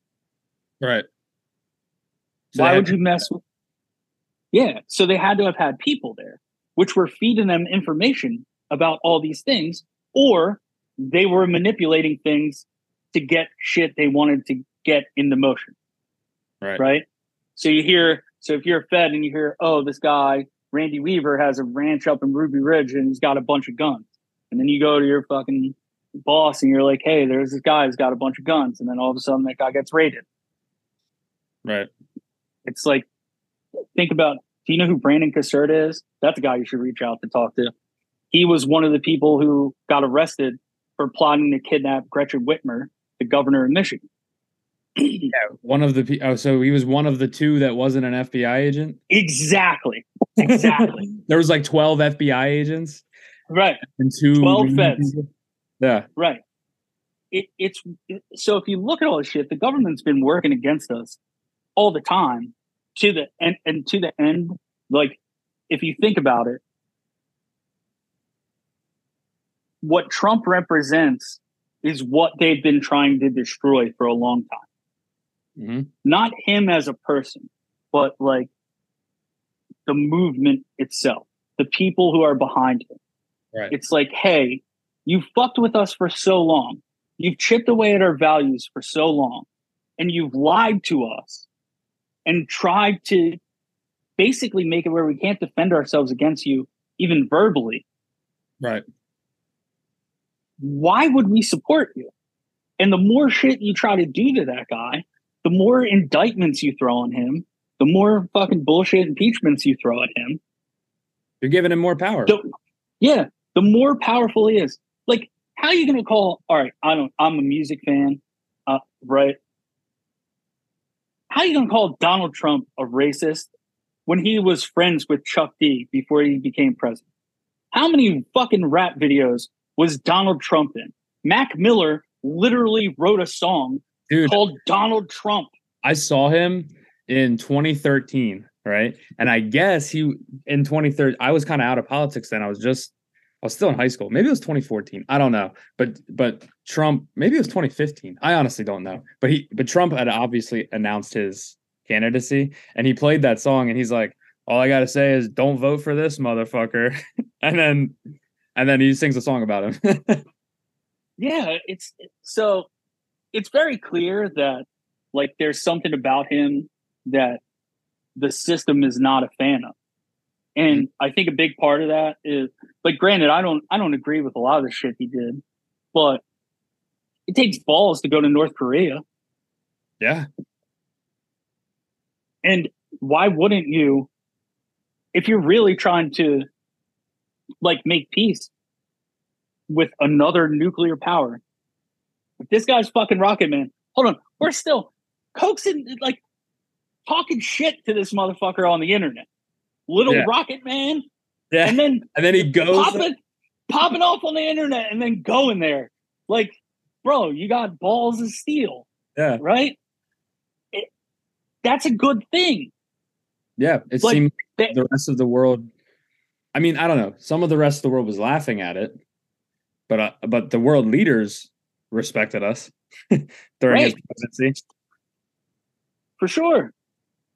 And the Abraham Accords, like that was huge. There's never been so basically the Abraham Accords was like essentially a sort of peace treaty between Middle Eastern countries. First ever flight from Israel to the United Arab Emirates. Right. That's a huge move. They Yeah. never they never said anything good about that. You know, the one time the mainstream media said praised Trump and actually said he acted presidential was when he bombed Syria. That's ridiculous. That's ridiculous. Yeah, dude, I don't know a ton about foreign policy, but what I do know is that it seems like a lot of it's provoked by the United States.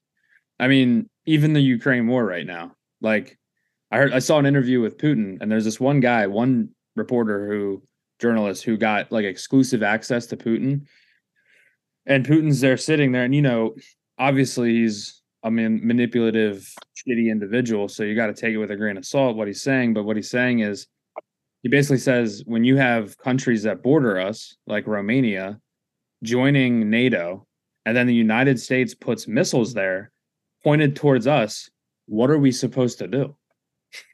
And you got to kind of understand where he's coming from. Like, yeah, it's wild to me if you think about it. Like, our economy is so connected to China that it doesn't matter what Xi Jinping does. Our politicians aren't quick to criticize him. Like, most of them flip flop on the Taiwan thing, which that's a whole nother story. Like, I don't understand how like our dads and grandfathers can make deals to protect countries with us, without our consent. That's kind of lame. So I think those deals are kind of bullshit, to be honest with you. But regardless, it's like I worked in like I worked in exports for like 7 years. I had factories in China. So like we're over here making Vladimir Putin the big scary guy. But I don't know if you know about BRICS, but BRICS is it's Brazil, Russia, India, China, and Spain. Currency? Yeah. So BRICS is basically these other countries who decided to create their own G7. Right. So they decided to create their own group where they're like, hey, we'll trade with each other. We'll operate within our own currencies. We'll share resources amongst ourselves because these motherfuckers want to treat us like the bad guy. No one talks about that. Mm-hmm. Like, because even like they're interviewing Trump. There was like a town hall or something recently, and they're interviewing Trump, and they're like, "Do you want Ukraine to win this war?" And he's like, "I don't think it's about winning and losing. I just want people to stop dying." Right. And people are like shitting on him for not saying he wants Ukraine to win the war. But it's like, isn't it better that the war is over and there's peace over there? Isn't that better than Ukraine winning? Well, I mean, I don't know. It depends who you ask, because I saw fit the narrative. I saw Lindsey Graham sitting in front of Zelensky laughing about dead Russians. Yeah. Like, right. I look at what happened in, I'll give you, for instance, what's happening in France right now.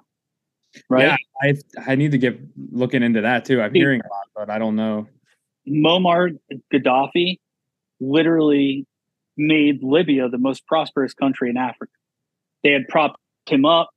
All the elites made him seem like he was on the level with them.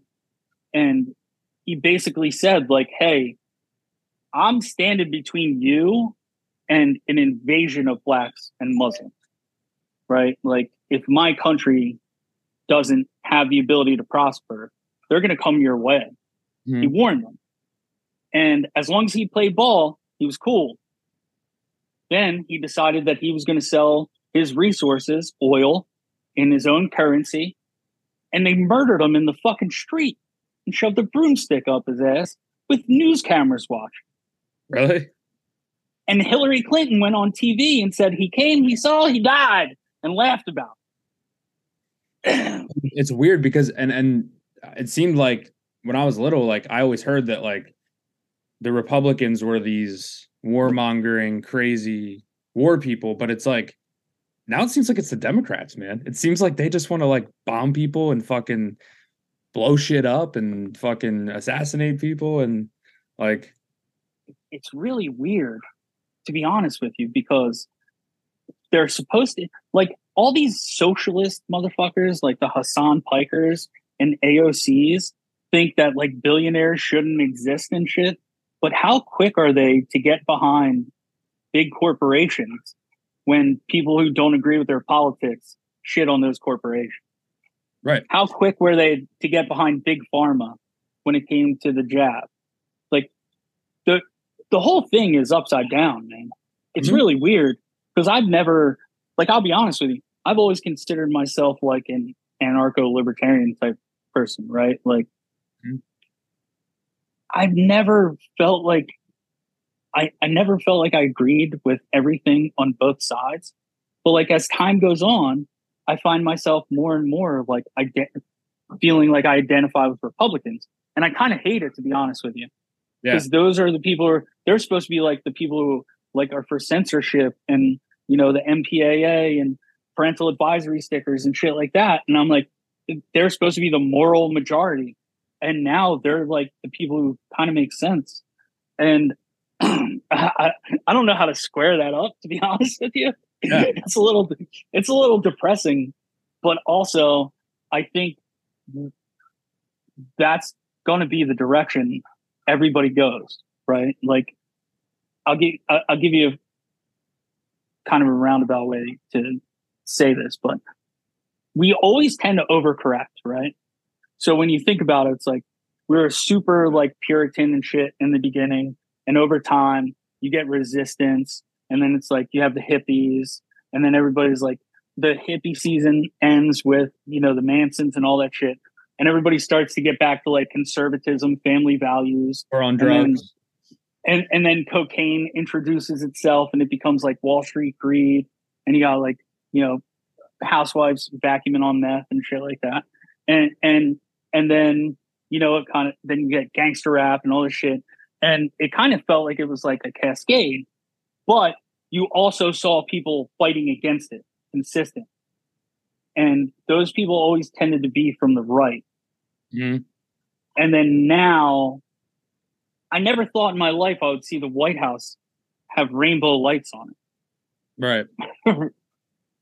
Yeah. And I never thought I would find myself agreeing with slippery slope people. But I got my old podcast, our Twitter account got suspended because I said "okay, dude" sarcastically to a trans person on Twitter. Who was a trans woman? Yes. Okay. Jesus Christ. I say dude. I say dude to cisgendered women. Right. I say dude all the time. Yeah. Dude, bro, you guys, like, I'm not, you people, like, what the fuck? And here's what you run into is, like, you have people who are my age who are like, hey, like, I want to be progressive. I want things to evolve and shit. But also, I don't understand some of the shit. And a lot of this shit don't make sense. So you got to explain it to me a little bit. Or we got to, like, have a discussion and be able to have, like, a back and forth. And you're like, don't ask questions. You're a bigot. Mm-hmm. Okay, well, guess what? Now I'm a bigot. Right? Right. And so then everything you say is automatically doesn't have any credibility. Right. It's the easiest way, like, it's the easiest way to dismiss a person without having to engage with their ideas. There are two things, in my opinion, that are the hardest things to ever recover from. And they're both things that can be thrown at you with no evidence whatsoever. Being called a racist or a rapist. Mm-hmm. Yeah, that's true. Well, look what they did with Kavanaugh. There's almost zero evidence that anything like that happened. Like, right, but when the chick Tara Reid had a credible claim against Biden, had receipts to show it, and her mom even called into Larry King and said my daughter was assaulted by a fucking prominent senator. Mm-hmm. It got brushed under the rug. Right. I think that we're going through a phase where people are starting to see this shit, though. It seems like it to me. I don't know. There's still some people that like are obviously fallen victim to the psyop, I guess, right? But yeah, seems like they're like with the internet, because everyone can have a voice and because you can just literally Google shit like, was 9/11 an inside job, and find evidence that it might have been. Right. Like you couldn't do that before, like up until the Dude, last 20 years. Like best documentary on 9/11 ever, 9/11 in New Pearl Harbor. Check it out. oh, okay, well, yeah, because they say that Pearl Harbor there was something weird about the fleet that got bombed there. They moved them out and then they turned it around and brought them back or something. I don't know. There was Yeah, and they ignored the warning that they were on their way also. Mm-hmm. Yeah. So they knew the Japanese were coming. They just and originally they left because they knew that, right? And then who was the president during that? I forget. oh jeez. Yeah, it's LBJ? escaping me right now. No, it was Yeah, that's 1913. Oh yeah, might have been like Wilson. Yeah, might have been like Wilson or somebody. Who knows? Ships around so that it did get bombed. If I'm not right. Yeah, all that shit's a setup. It's like Gulf of Tonkin and all that stuff. Mm-hmm. But here's how, what I look at is like, all right, so you have all these people who are like, hey, we want to abort babies up to the time of birth. Mm-hmm. Some people have even like, there's one crazy video of the dude from Virginia saying that they could deliver the baby and then have a conversation with the mother and keep the baby comfortable while they decide what to do with it. Where they're essentially saying like that kid could come out and then we'll kill it if the mom doesn't want it.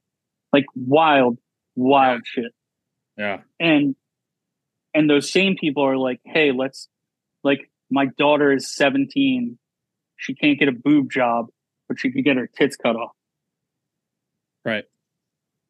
Yeah, there's something very weird going on because that's why it seems like the Republicans are kind of making sense because it's like, yeah, I'm all for people doing whatever they want. If you're 20 and feel like you were born in the wrong gender and want to go change it, go for it, man. I don't think that anyone should tell you. Oh, yeah, do you. I could give a shit. Right. I got enough trouble of my own. I ain't trying to take on your shit. Right, but when you're express your shit however you need to. Right. Like I have family members that are teachers in elementary schools. And they have books on drag, about drag queens in elementary schools. But here's the thing about drag. Like no one's saying that you can't do drag. Go fucking do drag. That's cool, whatever.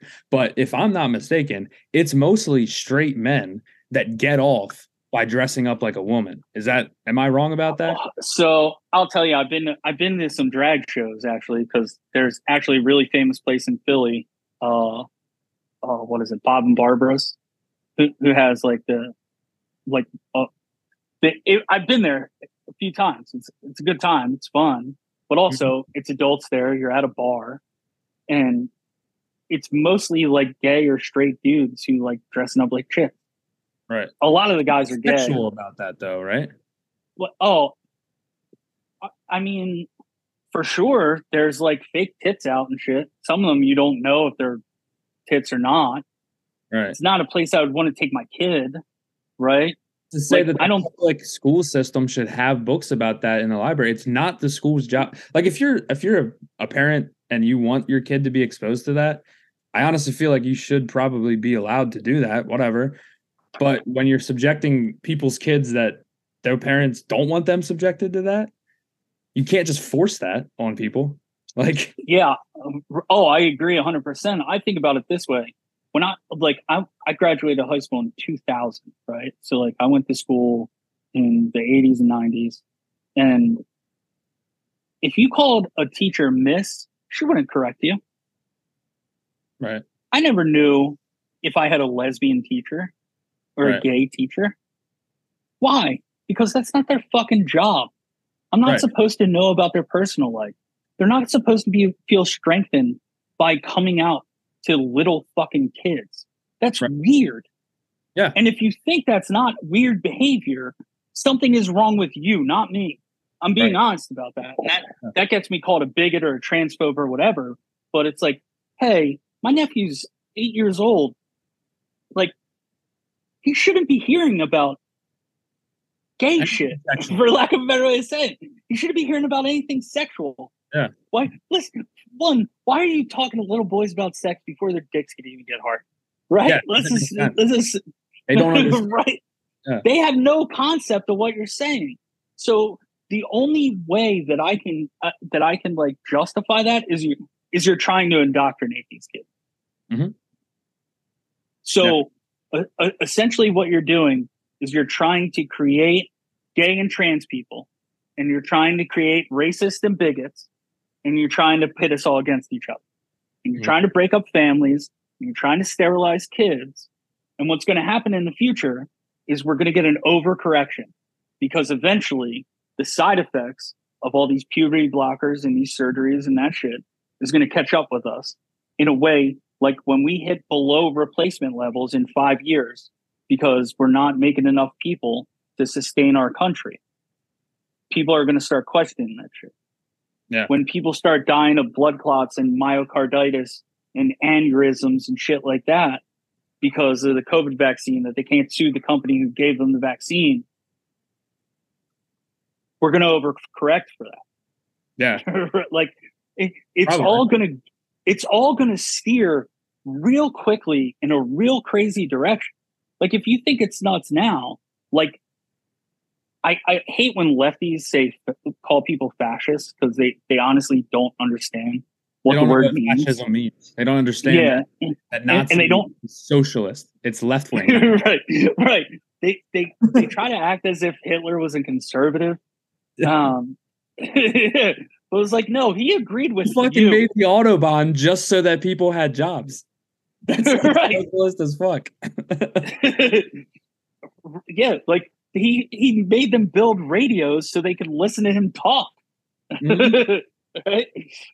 But it's when you see those people talk that way, and you're like, you realize like you're really those people. You're projecting that on us, and you refuse to engage with our ideas in any serious way. So at a certain point, you're going to reach a tipping point. People are going to get tired. People are going to get angry. People are going to get sick of being called names.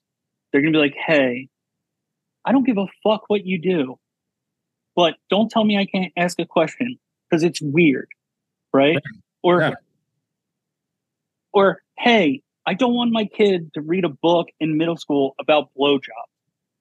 Or, hey, I think I don't want my kids hanging out with kids whose parents take them to drag shows. Because what else are they going to let my kids see? Right. And then all they're doing right now is building barriers. It's all building barriers. It's all distraction. They're doing the same thing. They do it in culture. They do it in politics. Think about what they did economically with COVID.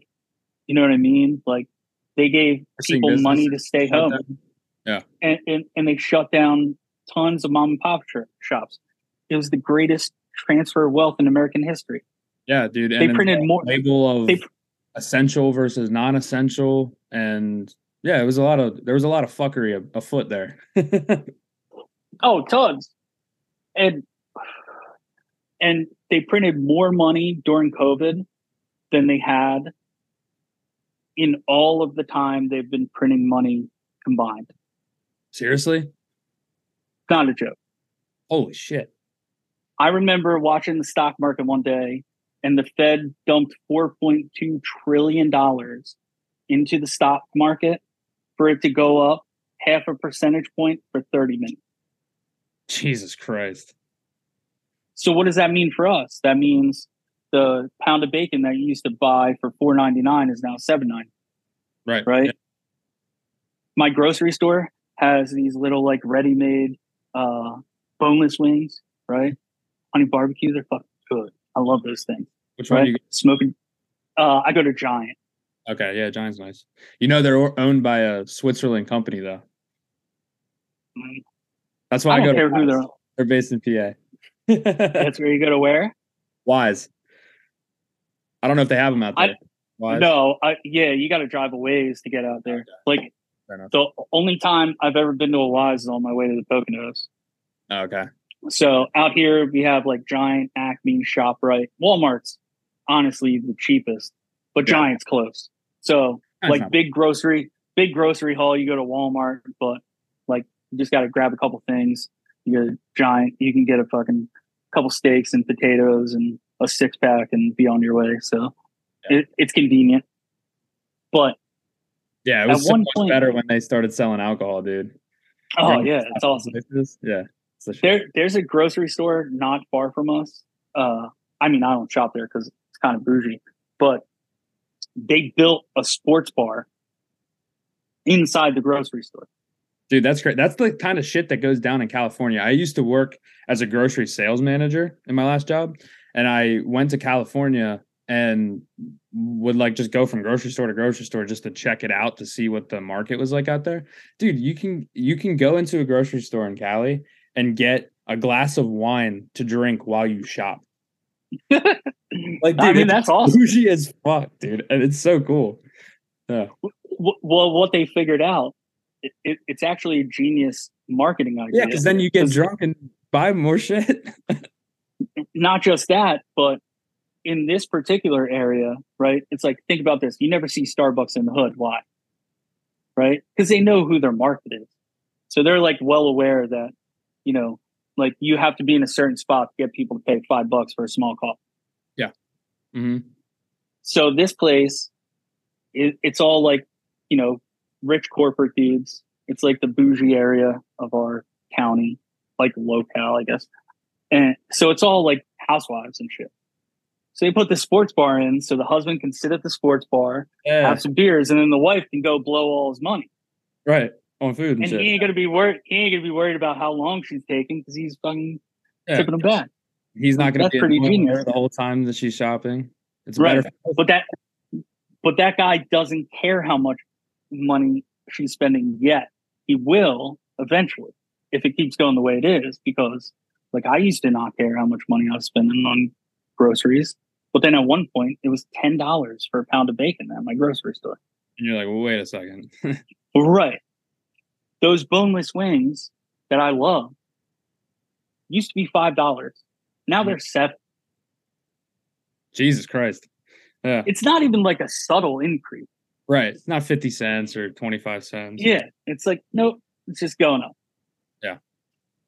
So eventually. Oh, sorry, my cat was being annoying. Oh, no, you're good. So eventually the danger we find ourselves in, if we don't have more people who are willing to like question the narrative and like and say that shit out loud and fight against this stuff, like what we're going to find ourselves in is a place where people are distracted so much they don't realize the harm that's being done elsewhere. So our dollar every day is worth less and less. Our dollar is also dependent on oil. The more countries who start using their own currency to share resources, the more at risk we are for total economic collapse. Mm-hmm. Every single time we've gone to war, it's been about resources and money. Mm-hmm. And we've always had the upper hand. If we get to a place where we're not if we're in the beta position, what do you think our leaders are going to do? Our so-called leaders. They're going to take extreme measures, and then it's catastrophic for everyone, everywhere. Mm-hmm. Yeah. So what do you think needs to be done?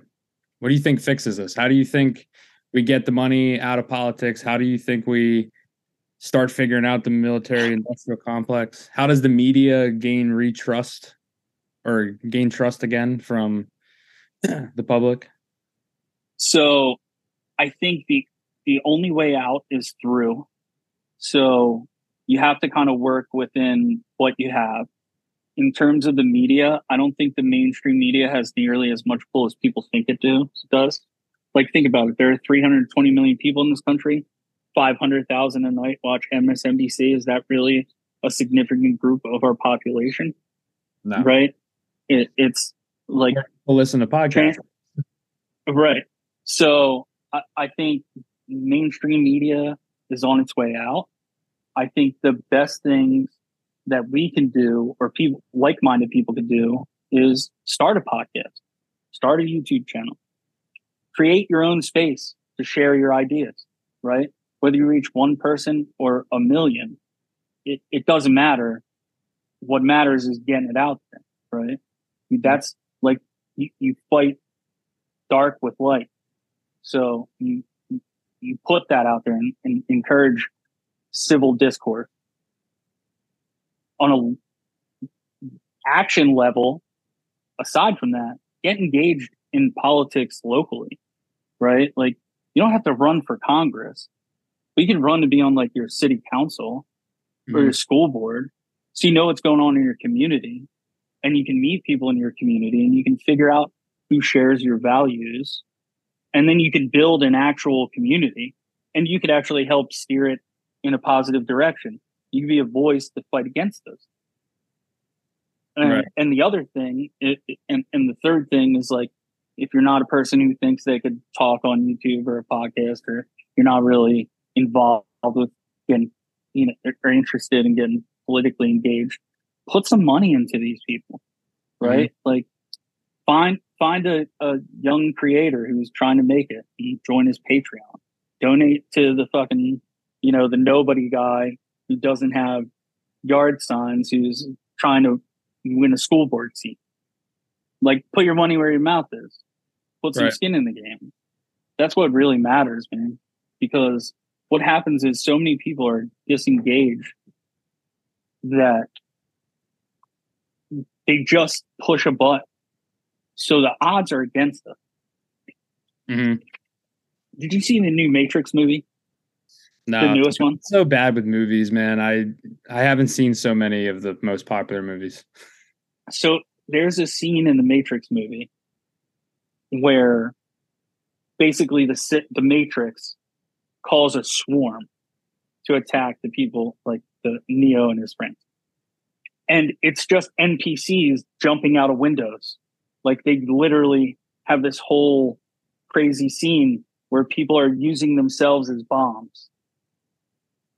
And it's a perfect analogy for what we see in our political landscape today. So many people are vote blue no matter who. So many people push one button. Not enough people do their own research.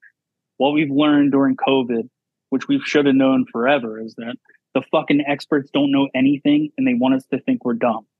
Pretty and much. They want to discourage us from doing our own research and being knowledgeable. They're trying to disarm us, not just physically with guns, but intellectually, financially. We're up against it. So you have to take you have to really push, and you have to have resilience, but eventually I think good always wins. When you're on the side of like kids and freedom and liberty and happiness and peace, inevitably, no matter how bad it looks sometimes, you're going to come out on top. What are your thoughts on cryptocurrency? It's a weird one because I have a lot of experience with it. Like, I know all about Tor, onion sites and Tor browsers and shit. So I bought some drugs and Bitcoin off Silk Road back in the day.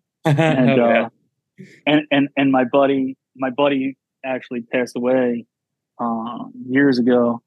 He's the one who like got me into it.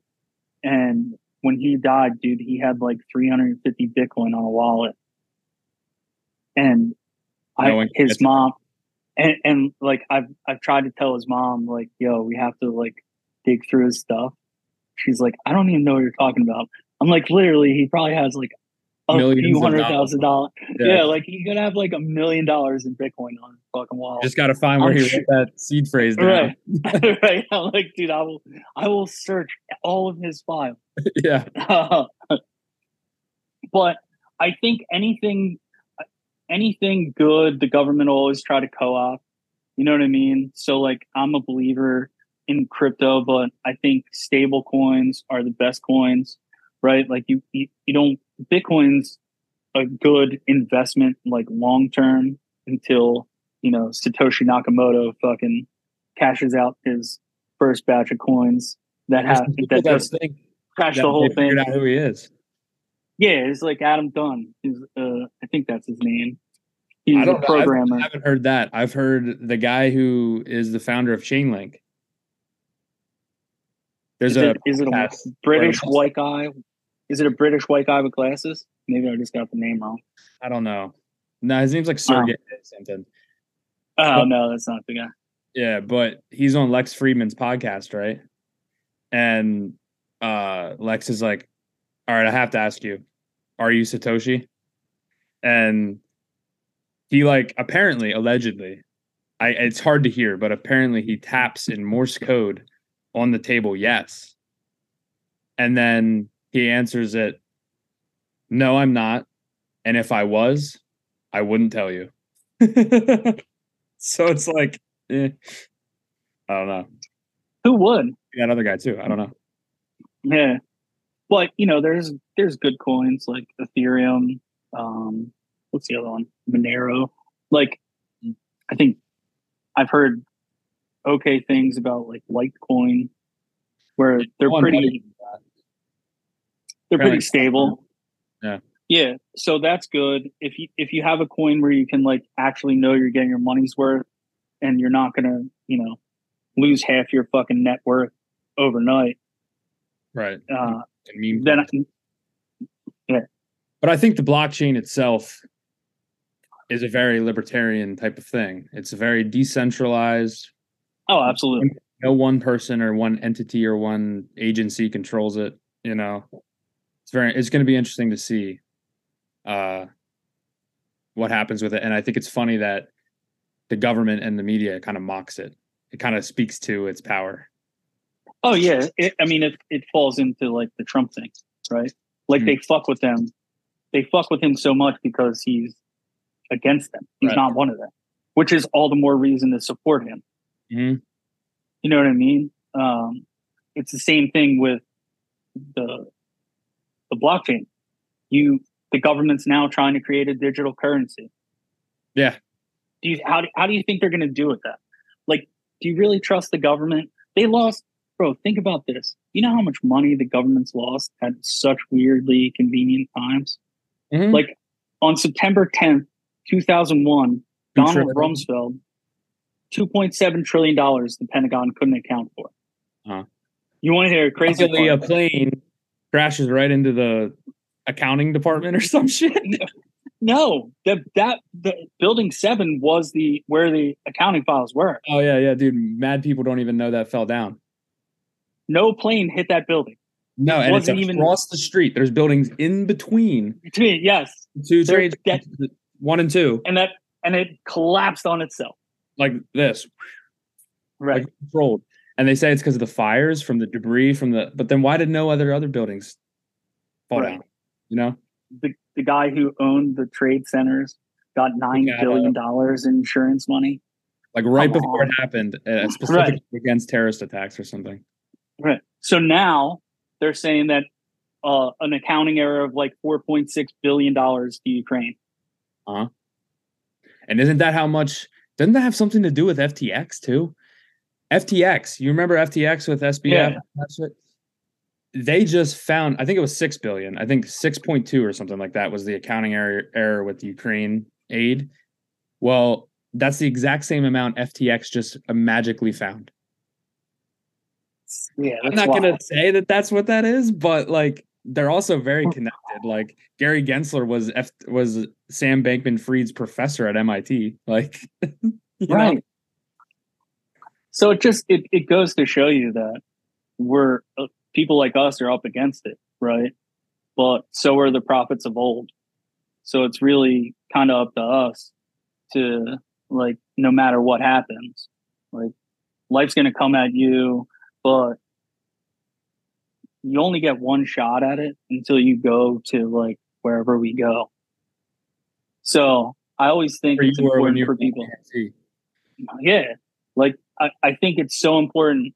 Like I said, I feel like I've lived a ton of lives, but it's only been like, I mean, I don't care if this sounds arrogant or not, but it's only been because I've been through so much shit. You know what I mean? Like, my mother wasn't in my life for most of my life. And when she was a crazy person. You know what I mean? I was raised by my alcoholic grandma. My parents or my dad's an immigrant. He moved to Florida when I was like 13. So I figured out a lot of shit out on my own, man. Like, it's a hard way to go. I wouldn't change it ever.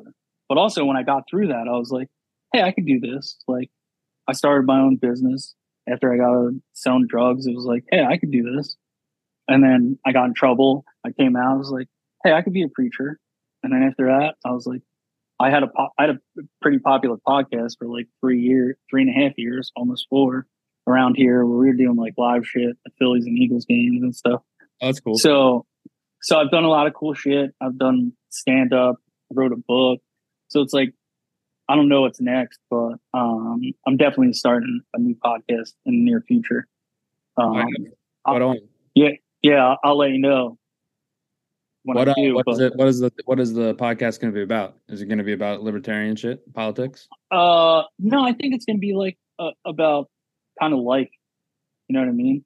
Like, I want to talk to people from different places, just have conversations, ask questions.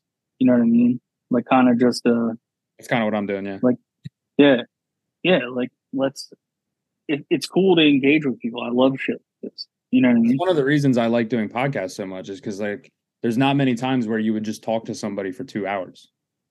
Right. Like, but also, I didn't even realize that we were talking for 2 hours until I just looked. And yeah, dude, it's like already 5:15 almost. Yeah, exactly. And that's awesome. That's what makes it so fun. Like, we fucking met at a concert and shared a vape pen. And I told you to buy Malibu Braveries. Yeah. Dude, and it was so funny because my uncle, after we left, he was like, we went to this concert and you got one phone number and it was a dude. Yeah, pretty much. That's hilarious. Yeah, but that's great. You need that shit in your life. Mm-hmm. But honestly, I think the best life advice that I like ever heard is pretty simple. You're gonna die. Yeah, dude. Yeah, I remember that was something that Gary Vee said. He said that, I don't know if this is where you heard it. It's a pretty universal thing, but he was in an Uber or something, and someone came up to the window and was like, Gary Vee, and had their phone out. And they're like, 3 words that you want to tell the world right now. And he was like, you're gonna die. That's exactly where I heard it. Yeah. Oh, really? Video. Yeah. It's the best thing I ever heard because it puts everything into perspective. Mm-hmm. And since then, like, I've lost people, dude. Like, my life's been fucking crazy in that department. I right before I went to jail, my best friend since I was like 16 died. Came home. A girl that I was friends with since I was like 6 died in February. Then I had like my kid sister died. My baby mom died. Like, it's wild. Yeah. And they're all younger than me. Right. So for me, right, like, you can look at that one of two ways.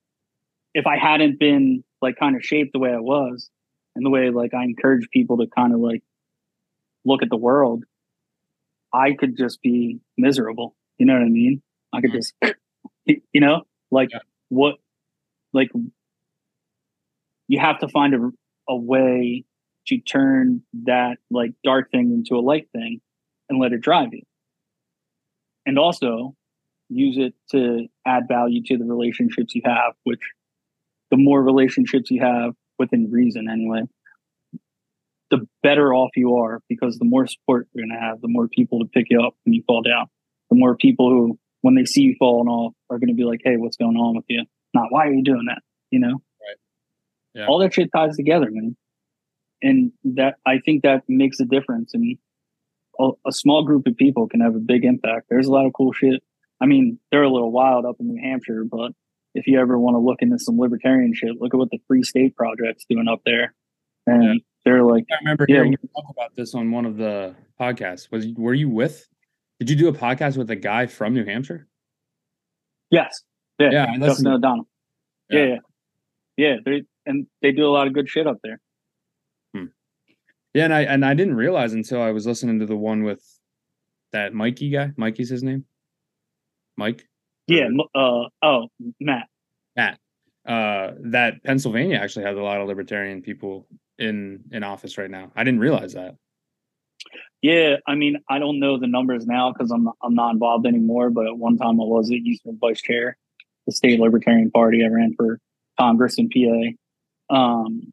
But there's a lot of libertarians. There's not a lot of people involved in the Libertarian Party, which also kind of makes sense if you think about it. Because if you're really libertarian, you're like, kind of fuck that party shit. Right? Yeah. You're like, I just want to do me. Yeah. But honestly, that might be the biggest thing holding the Libertarian Party back. Is that I don't think that's you don't think so? No, I think oh man, I'm gonna say it the best way I can. Libertarianism is so interesting when you really start to like research some of the stuff, right? Like if you read Anatomy of the State or you get into Austrian economics or you read like The Law by Basquiat, like economics in one lesson. There are these books that you read and you're like, wow, like these guys kind of make sense. And they lend itself to like people who can think critically and, like you're not going to be like a smooth brain motherfucker trying to read these books, but also you don't have to be a genius to figure it out. Most people are too lazy to do shit. Yeah. You know what I mean? They'd rather watch The Masked Singer or some bullshit. Especially they probably are in like a job that they hate and they just need escapism. They don't want to fucking right.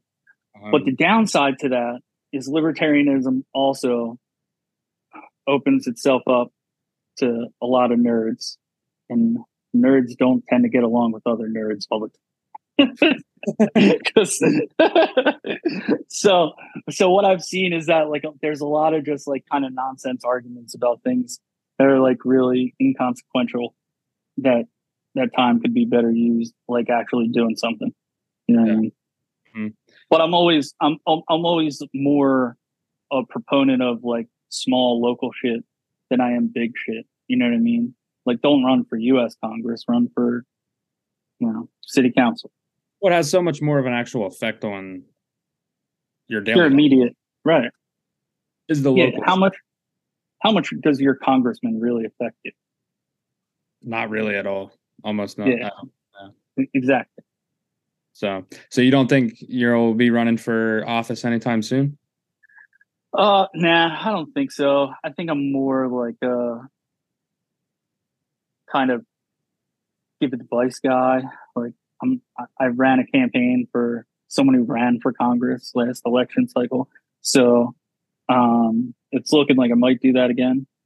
So, I get someone in the fucking Congress that'll kind of open a new lane for me. And I think I know enough about how those things work to do a better job of like leading people in that direction than actually being in that position myself.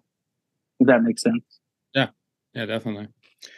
Cool, man. Well, dude, good luck with your new podcast. You'll have to let me know when you start it up. I'd love to listen to it. Yeah, I definitely will. For sure. I'll have you come on sometime. All right, word. That'd be cool. I've never honestly ever been a guest on someone else's podcast. I've done 4 of my own. I've never been a guest. So that'd be kind of cool. All right. Yeah, I'll make sure you're the first one. All right, word. Thanks for coming on to Bold Absolutely. Exchange and having this conversation with me. Definitely want to stay in touch. Definitely want to do this again sometime. And how far are you from Lancaster? You're probably only like an hour, right? So Lancaster is one of my counties. I'm like on the lower end of Bucks County. So I'm like 15 minutes from Philly. So I think like an hour and a half. Yeah. Because I live in Lancaster, but we should get together sometime, grab a beer or something. Yeah, absolutely. We can meet in the middle. Yeah, man. All right, dude. Well, anything else you want to leave my audience with? Oh no, man. It's been fun. Yeah. I'm glad you had me on. I appreciate it. Yeah. Likewise, man. I hope I opened some ears. I hope so too, man. I think that people need to hear other perspectives, man. That's like one of the reasons I started this, is because I wanted to hear other people's perspectives, So, yeah, man. Anyway, let's wrap up. Thank you so much for being on. Sounds good. And I appreciate you, brother. Yeah. Later. Later.